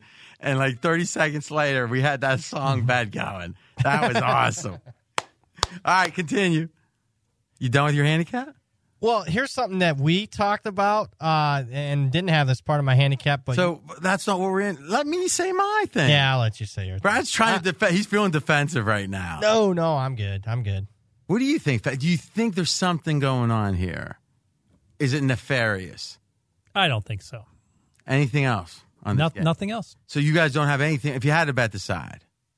If I had to bet the side, I'd bet Washington just because such a huge letdown spot for the Niners after getting that huge win against the Rams. And it's back to this idea, or is this the first time they've been there? If it is, I don't think they let down as much, but this does feel like one potentially. Any final thoughts? Yeah, it does. I mean, and this is also an historic outlier. This is only the second time San Francisco's been laying doubles on the road since 1998. So even during all those Harbaugh years? That stunned me. I was like, we'll just go back to the Harbaugh years. No, only one time during the Harbaugh years did they lay doubles on the road. He smells. I mean, it's kind of hard to smell and do your best. Mike, let's give Mike Lombardi again credit. He said Jay Gruden, how good of a head coach? Not very good. But who was the offensive coordinator for the Redskins? Jay Gruden. Same guy. An elite coordinator by his assessment. So now you're removing a coordinator that is elite, and who's calling the plays now for Washington? What offense are they running? Should have had this last week. And I had Washington last week. Not good. I think it's fascinating. But it leads me to the under. If San Fran's flat, they're not going to get in a shootout with Washington. It feels like the offense is a little off. Jimmy G's out with a porn star, whatever's going on with him. I know you don't like that stuff, Fez. What do you think? Looking at these scores, I know that the Dolphins have had no success stopping anyone all year long. In fact, the Dolphins have given up, prior to this game, 30 points in each and every game, and now all of a sudden Washington only gets 17 points. You got to ask yourself, who's calling the plays for Washington? You know something? How's the market look here? I think we should make a bet. How much can we get down on a total, Fez, at the best number? Can we get 2 dimes down? Oh, absolutely. I mean, but at the best number. I don't want you and your crappy numbers because Fez has 29 outs, but, it happens to be occasionally when you put in pieces with him, you don't get a very good number. Well, you'll like this because the sharp books, some of the sharp books have 41, but Vegas has painted 41.5. All right, so it's going to be easy to get 41. It's going to be easy to get under 41. 41 and a half, exactly. Okay. And as you know, I'm sure 41 is one of the most key numbers in the NFL. All right, let's go 2 dimes. Like it. We'll figure it out. And we'll tweet that. I'll tweet that ticket. It's about time I get a little credit. RJ Bell has been pushed into the corner long enough from Fezzik. And I don't want to wait. You're going to be able to get that down by tomorrow morning? Oh, I'm stopping by the books tonight. All right. He's just going to pull out his 2 dimes, right? Here's the 2,200, sucker. Next game. Chargers, Titans. Titans by 2, which means they're pretty much Tennessee, not a great home field, right? Even teams. Wow, the Chargers are falling. Fez. Yeah, this is the second leg of my teaser. I'm going to tease the Chargers up to +8. And I know it's a basic strategy teaser, but I got to tell you, RJ, when I see that total at 40, you don't see too many 40s out there anymore in the NFL. And because of that, it's an even stronger than normal basic strategy teaser. So I think rather strong. Yeah, and I think that's interesting, right? Instead of blindly playing them, I'm not saying you always do that, but when aren't you playing the advantage teasers? When are you with more vigor? So this would be one of your favorites? Like of this year, if you had your top 5 teaser teams in given spots, would this be one of them? Yes, it would. Is there any other advantages that we can kind of key this thing around? Like, make 2 bets for your normal unit, but both of them are anchored by this one, and then the second one. Because, the more I think about this, I think the Chargers are a high variance team, right? I mean, I guess. Yeah, they've lost as a favorite, that. Yeah, but what I'm thinking, I guess, is. Yeah, but they're down 24-0 last week to a 3rd-string quarterback. Did you know that? It was 24-0 Steelers at the end of 3. I just knew I had another winner. Yeah, that's true. You just look at No, I watch. No. I obviously watch the Steelers games, but what does that mean? That means they suck? Or that sounds square, right? It's one. Yeah, it does sound square. I just know this team's not very good. Yeah. But it feels like they might. I mean, we've been on and Fez loved the Chargers. I mean, if the yards per play say so, Fezzy listens. I've been saying, how many years have we been saying that? Right? Mm-hmm. The Chargers are better than their stats. Or they're better than their record. Their stats are better. Okay, when's we going to see it? And I mean, speaking of the Chargers, I think this goes all the way back to McCoy, who Malinsky loved. I don't know. I think he's a coordinator somewhere, but I think there was a big drop-off with this coach. How would you rate this coach, Steve? Yeah, well below average. Anthony Lynn has consistently made or had situations with all that talent when the Chargers were healthy where he got out-coached. Most specifically, go back to the AFC title game last year against the Patriots, who totally schemed up an offense that the Chargers never adjusted to. Boy, that was just last year. That seems like a long time ago. That was one of my biggest bets of the year. New England was only 3.5 against the Chargers. That was one of my biggest bets of the year. I mean, they had a good record, but give Belichick an extra week against. And I'm sorry, that was in the divisional round of the playoffs, not the AFC title game. Yeah, which was when he had the bye.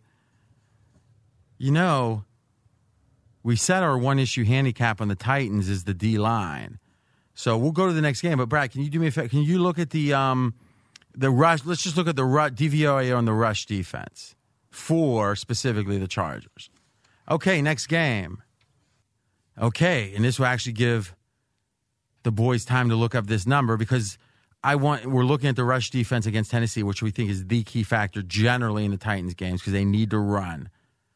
You know, we didn't mention Mariota benched. What do you do on that? Yeah, so I have no adjustment in quarterbacks, but it may change the Tennessee dynamics with Tannehill in because obviously Mariota better wheels than Tannehill, so Tennessee won't be able to run as well. Whoa. How much better? Tannehill's a running quarterback, isn't he? I mean, that'd be interesting to, look at the career. That shouldn't be just a second. Here's the thing. We got a commercial break coming up. So we're going to look at Tennessee against the rush. We're going to look at Tannehill. Let's just look at yards per attempt. I think that's good enough because frequency, I guess let's see what the frequency is. If it's within 30% of each other, I want to look at yards per attempt with Tannehill. And, oh, by the way, most importantly, Fezzik's second potential best bet. He's already got bets galore against him on the first one. Will the second one pass mustard? All right, we got our numbers. Brad, rush defense, Chargers. Number 22 rush defense, DVOA. All right, so that's below average. Yep.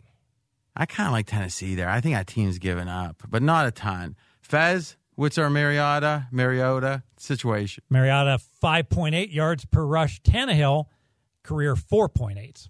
Pretty close. Well, a yard apart. Come on. Not that far apart. Yeah, I wouldn't be thinking my handicap is I don't think Tannehill can run, right? Last 2 full years, Tannehill's 4.35. So as he's gotten older, it's less effective. And what's Mariota's last 2 years? They're right at his career average. So he was all this handicapping you did. Mariota's banged up, so maybe he will have less propensity to run, and he'll also run less effectively. Volume and efficiency. All that crap apparently was meaningless.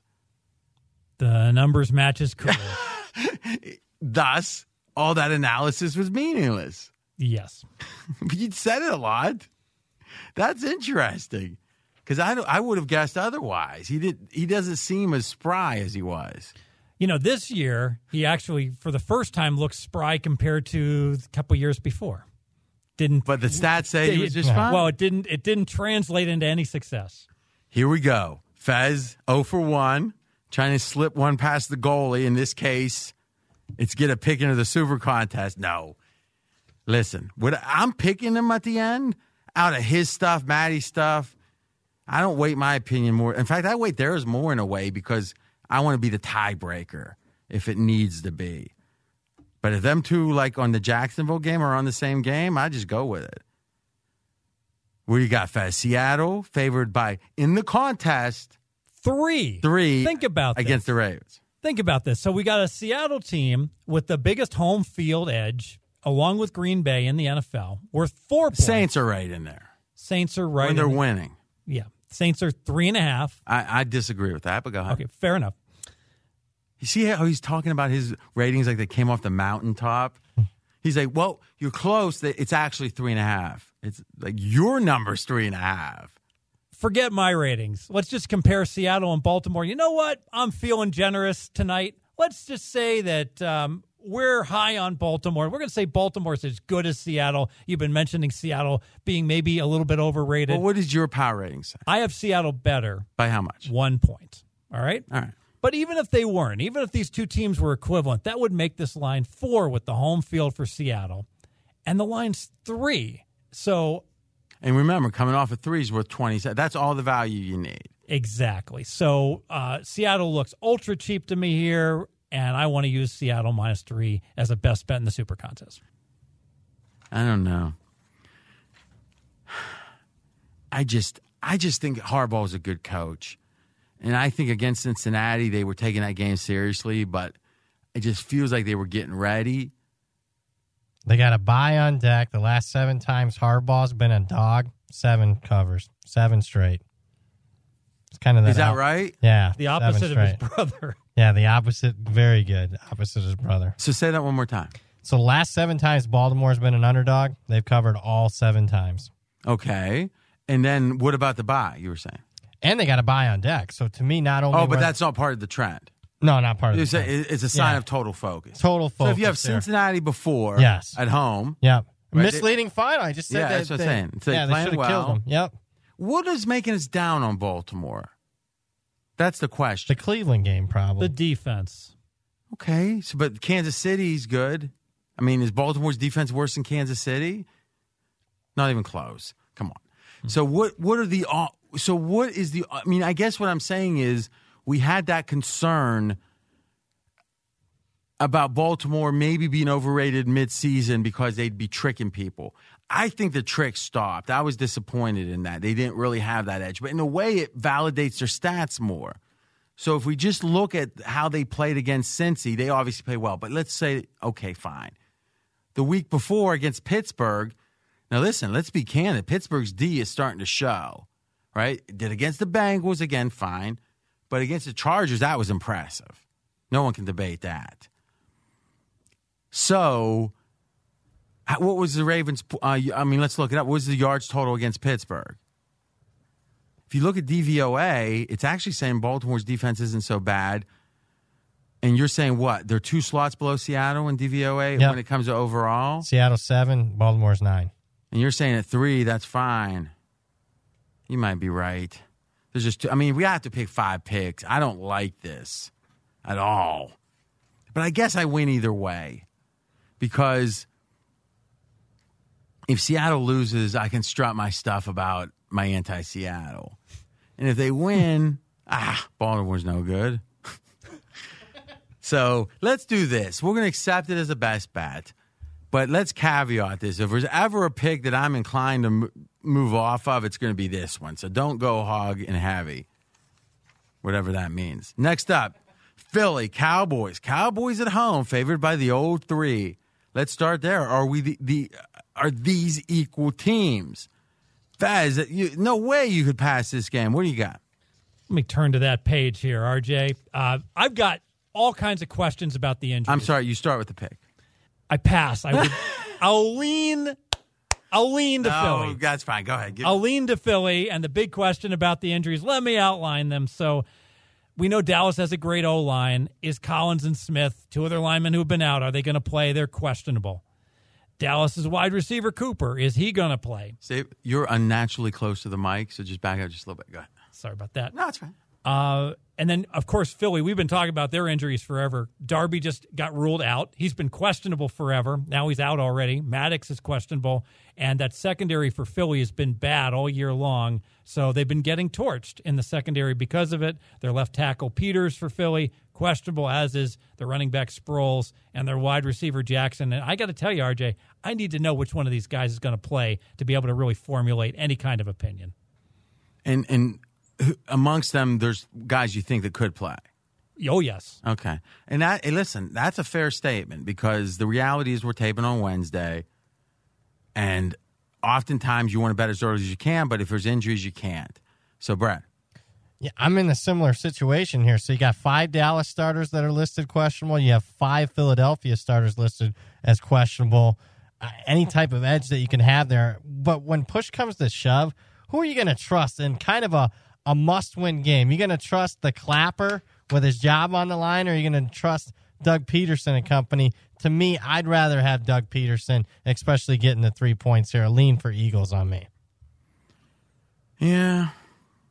But, I mean, under that theory, the handicap could apply to every game, right? Every time, you want to bet against Dallas every game. You want to, I mean, I'm always, for leans, that's all you can do, right? Yeah. I kind of like Dallas here. I mean, strong lean, because I just think Philadelphia is a bunch of theory at this point. Like, other than beating Green Bay, which we're starting to question them, what is Philly's big win? What is Philly's strong performance?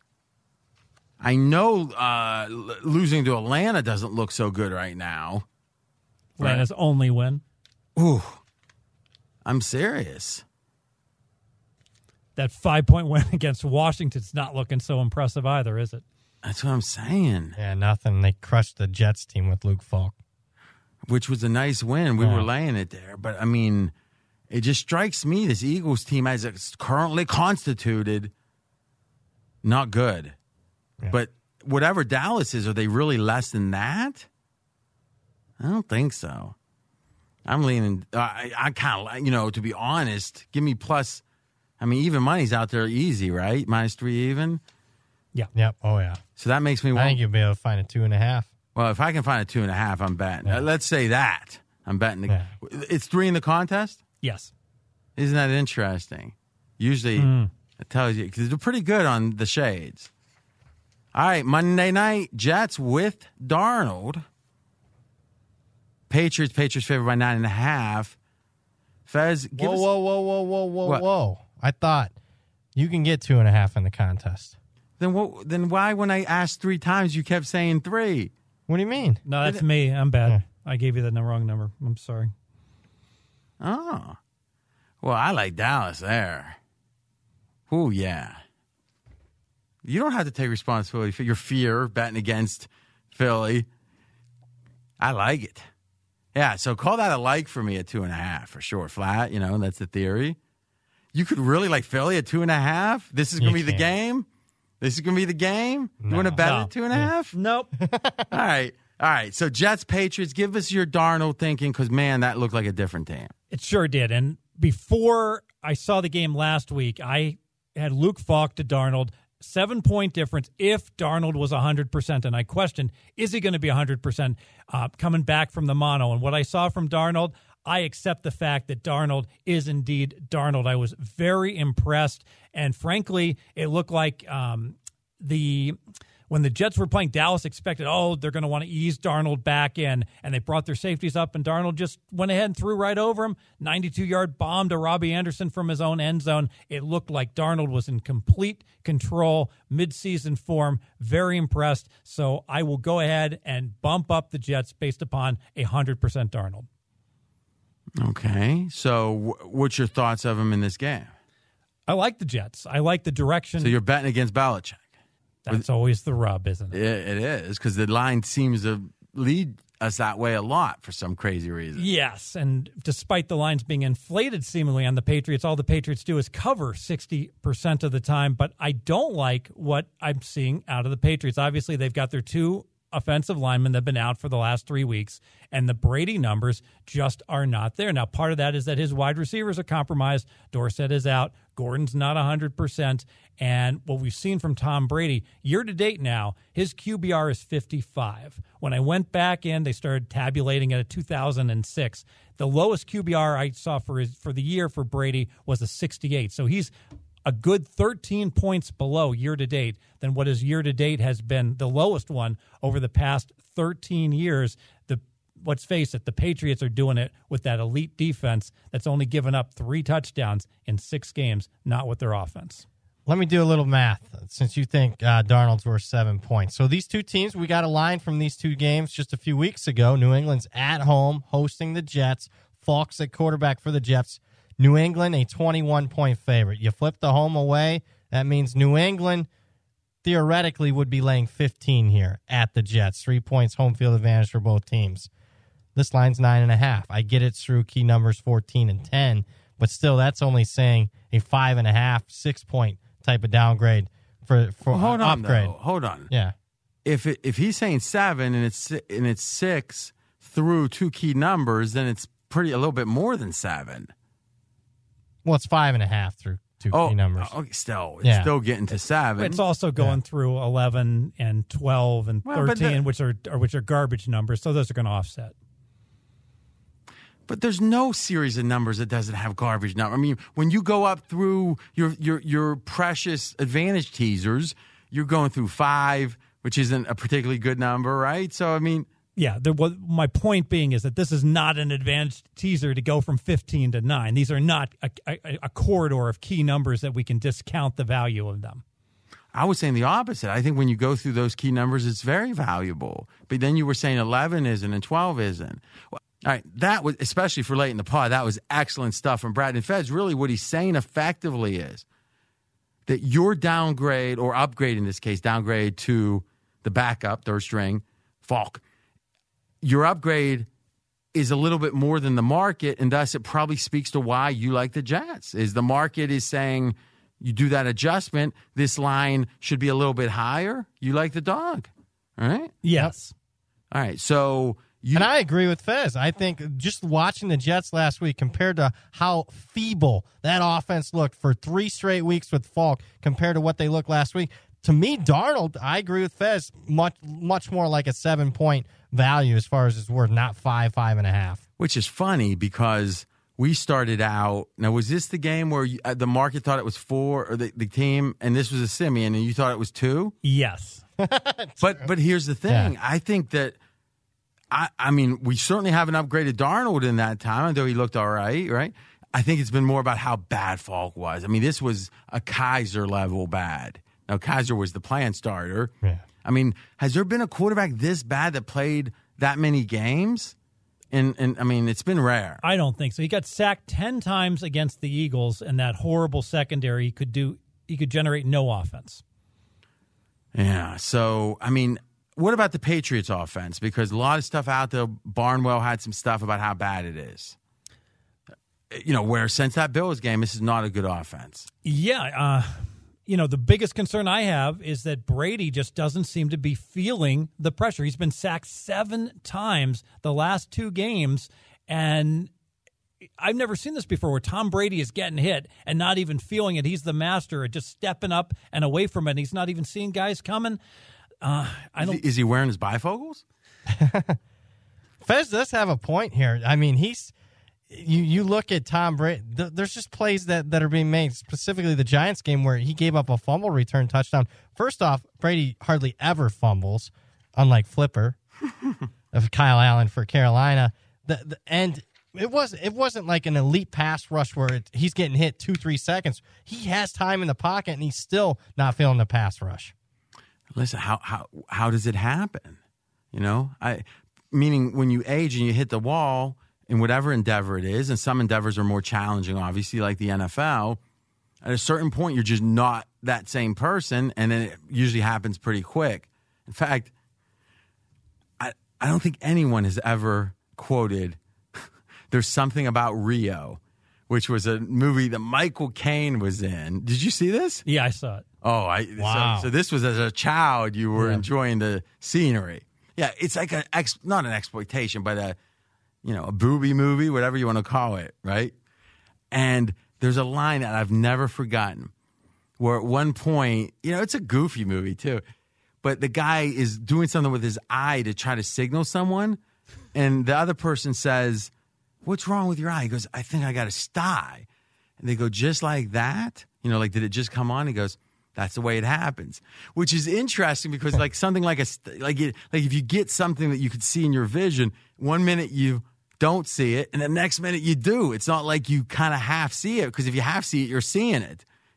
That's the way it happens. Maybe that's the takeaway from Brady. This is the way it happens. Well, I've been predicting it for 6 years, right? Not with a bang, but a whimper. All right. And listen, to be honest, like sometimes we'll do these deeper handicaps. It's really about, we don't want to talk about the things that everyone's talking about, because what's the freaking point? And in these games, sometimes there's a bunch of stuff that someone or that we think is important that other people aren't talking about. But let's just take one more minute, Fez. Looking at this game, because this is Monday night, the New England offensive line, what's our sense of how they're doing as the injuries pile up?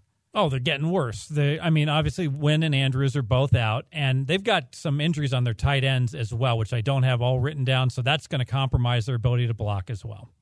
And when it comes to the defense, on one hand, it's an all-timer. That's a narrative for the Pats. On the other hand, the strength of opposition offensively has been weak. You could make the case that it's the weakest 6 teams that I think any team has ever started with playing against in the NFL. So are we sure New England isn't just like the 8th best defense? Oh, I still think they're the best defense. Only. But what I'm saying is, you were going to go ahead about the touchdown. Well, the fact you've only given up 3 touchdowns, think about it. If you're playing the worst team in the NFL, RJ, and you're the best defense, you're still supposed to give up more than 1 touchdown over the course of a game, and New England's given up a half. You know what causes me pause? This will be the last thing on this. Belichick is what? What does he try to prevent himself from being, and what does he want the other team to be in a way that he exploits? One-dimensional. Now, by definition, these bad offenses can't throw, right? Mm-hmm. Could any of them throw? No. Even Buffalo can't throw effectively. So, if there's any defensive mind you're going to go up against in which being one-dimensional is penalized, that he makes you pay for it the most, it's Belichick. So, if there's ever a time weak teams offensively, which is another way of saying one-dimensional, and in the modern NFL, it's saying they can't pass. Because if you can only pass, you're still okay in the NFL today, right? You're one-dimensional. Yeah. So if there's ever been an era that not passing hurts you, it's now. If there's ever been a coach that you don't want to go against one-dimensional, it's Belichick. So maybe whatever adjustment we make for strength of schedule against opposing offenses, it's got to be bigger, maybe drastically so against New England. Where did you rank New England's defense coming in the season? If you I probably didn't officially do that. Yeah, I didn't have an official ranking. You would have had ranking. like what, 10th? Yeah, probably out of the top. Actually, 12th. All right. It's your belief that even though we see X number of games, that you got to trust what you think coming in more than what you see over a handful of games. Now, I get it. Extreme results. How is it that you've gone to clearly number 1 off of 6 games? Because right at the 3.5-point game, after 4 games, I start trusting this year's data more than what my expectation was going in. So you go back 50% after 3. You go under 50% after 3 games. Yes. Well, that's square. That feels like way too after much. 4 games, it's this current year's stats and the like are more significant.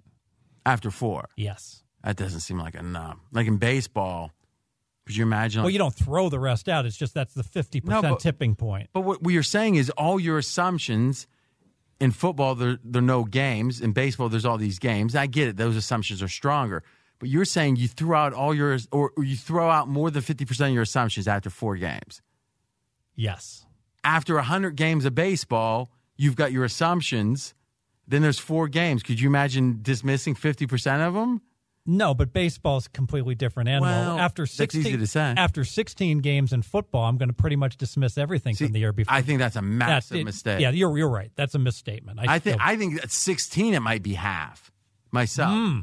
But maybe what you're telling me is you're more of a data guy, and maybe that's what we need to fill things out with. Get a guy that can look at the teams as they're constituted and say how good they're going to be. Because I really believe every year, if you just replayed the same season in a time machine, everything, not that it all goes the same, but it begins with the same assumption, same player, same point in their lives. How similar is it going to be? I don't think it's very similar at all. Meaning I think the very best teams make the playoffs. I think maybe a third of the playoff teams, if not even 40%, up to half, are going to be different, right? Because it's 8-8 versus 10-6. It's 2 plays oftentimes. Now, you might be saying, well, I'm not just looking at the final. I'm looking at the play. Literally 1,000 plays or whatever. Yeah, that's more interesting. So the overall stats may well be similar, but the Detroit Lions could be 5-0 or 0-5 right now. That's a great point. And thus it kind of invalidates if you're looking at it at just the wins. I know you're not, but it really shows how much you got to emphasize the plays. But then is there any analytics that do that properly? I like Football Outsiders, but what I'm saying is we know that we're imperfect on that. Because if otherwise, we could just bet Football Outsiders all day. No one's doing that, meaning whatever the differences are. And how do you grade a Week 1 performance by New England against Pittsburgh when Big Ben, wasn't himself? I mean, how impressive was is that? Was he himself? We don't know. New England, or is at his age, maybe the new self, even if he was healthy, wasn't just that good. Yeah, that's what I'm saying. It's not easy. Last game. That was the last game. No. Oh, really? Bez this was going to be his best bet. Oh, okay. But his numbers, which again, I agree with him 100% here. You like the Bears at market 3 minus 20. You don't like them at 3.5 as they are in the contest. But the market's 320. Let's talk about it there. Yeah, and this is all about... This was going to be your best. In fact, I mean, listen, there's no way. Don't know about the future. That's anybody's guess. Ain't no good reason for getting all depressed. Fire up your pad and pencil. I give you a piece of my mind. And this is all about the situational spot for the Bears. Last time we saw the Bears 2 weeks ago, they were in London. They were a 6.5 to 7 point favorite. And frankly, they laid an egg. They played poorly. They lost to the Raiders. So now they've had 2 weeks to think about that upset loss, to focus in on this game. And because of that, I think it's a very solid situational spot for a Bears team that should be fresh now. Let's contrast that with New Orleans. Teddy Bridgewater and company have found a way to win their last 4 games. All 4 of those. Found a way. They've won the last 4. Let's not editorialize. They've won the last 4. And all 4 of those wins were by 1 score or less. What was the Tampa win? 7. They won by 7. That one maybe. All right. You know what? We'll throw that out. They had that game. They blew out Tampa, and they had 3 close games. So they had a nice, clean win again. They had a nice, clean win. So bottom line, in terms of energy, I'm going to make the case that this strongly favors the Bears with the bye week versus a team that's had 4 games that were competitive and with 4 wins for the Saints. Is this a fatigue issue, or is this they're going to be in a letdown spot? I get the Bears. Fatigue. Second straight road game. All right. They were at Jacksonville. Yes. So with your precious numbers, how do we account for the fact that the Saints are just winning? At what point do we say, like anyone that has any common sense, that there's something about this team that's coalesced around whatever? Is it Breeze's absence? They want to be good for when he comes back. I don't know. But how do you – I haven't heard anything that addresses that. Is it pure luck? Has this all been luck? No. Then can maybe spend a little time on that. The defense has played extremely well. Let's talk about the Dallas game because that was really the signature win, right? So they beat Dallas by 2. They do get fortunate. They win the turnovers by 2. And frankly, Teddy Bridgewater makes some what looks to be rookie type of mistakes that could have cost him the game, but the Saints defense. So what were those mistakes? He took when the Saints were trying to run out the clock, they were in field goal range, and he took a sack that took them out of field goal range with about 1.5 minutes to play, so they had to punt, and so Dallas had an opportunity to come down the field and get a game-winning field goal. But they didn't. Because so the what Saints, is it? So Teddy Bridgewater made a mistake. Yes. They still won the game. Because the Saints defense has so overachieved expectations. Okay. That's the defense they have coming into this game, right? Yes. So if it's coming from the offense, if it's coming from the defense, it's still how good they are. So you're saying this line's cheap, which means the Bears are better.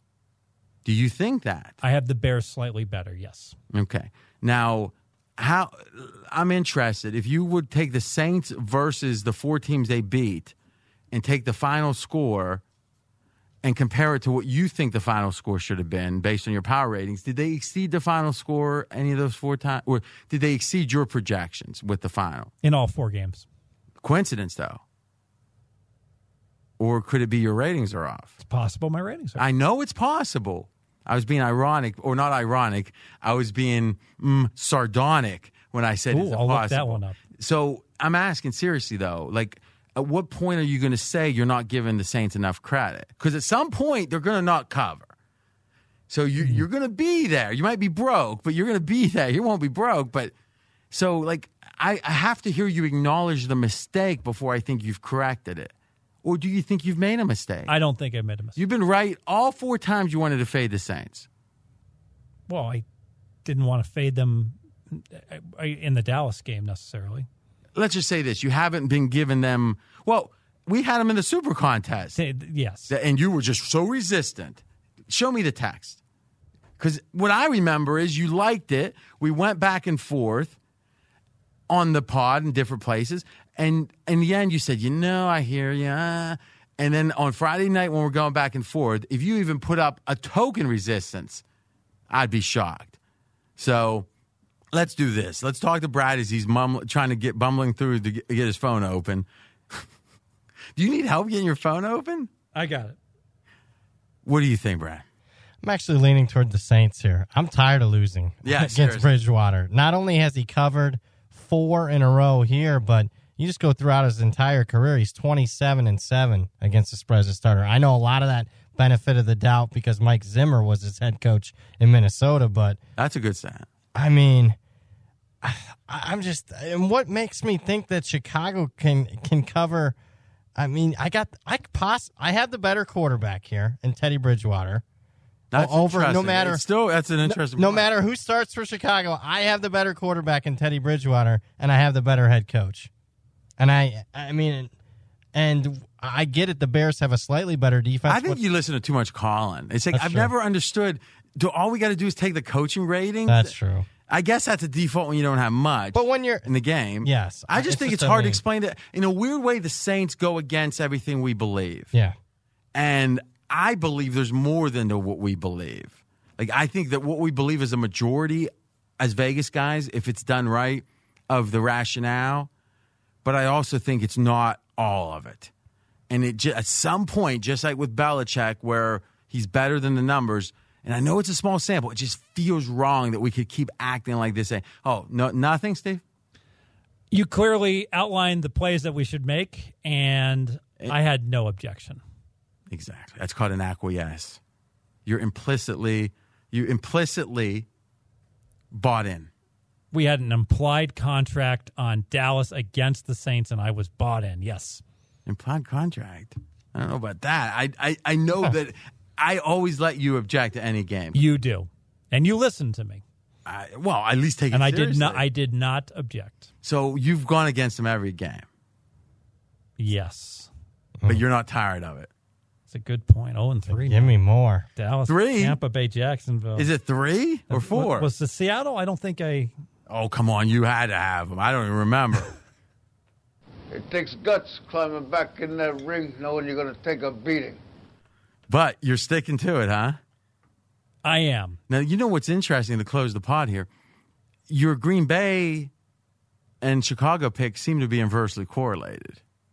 What's the assumption? Is Oakland really good, and thus we excuse the Chicago game?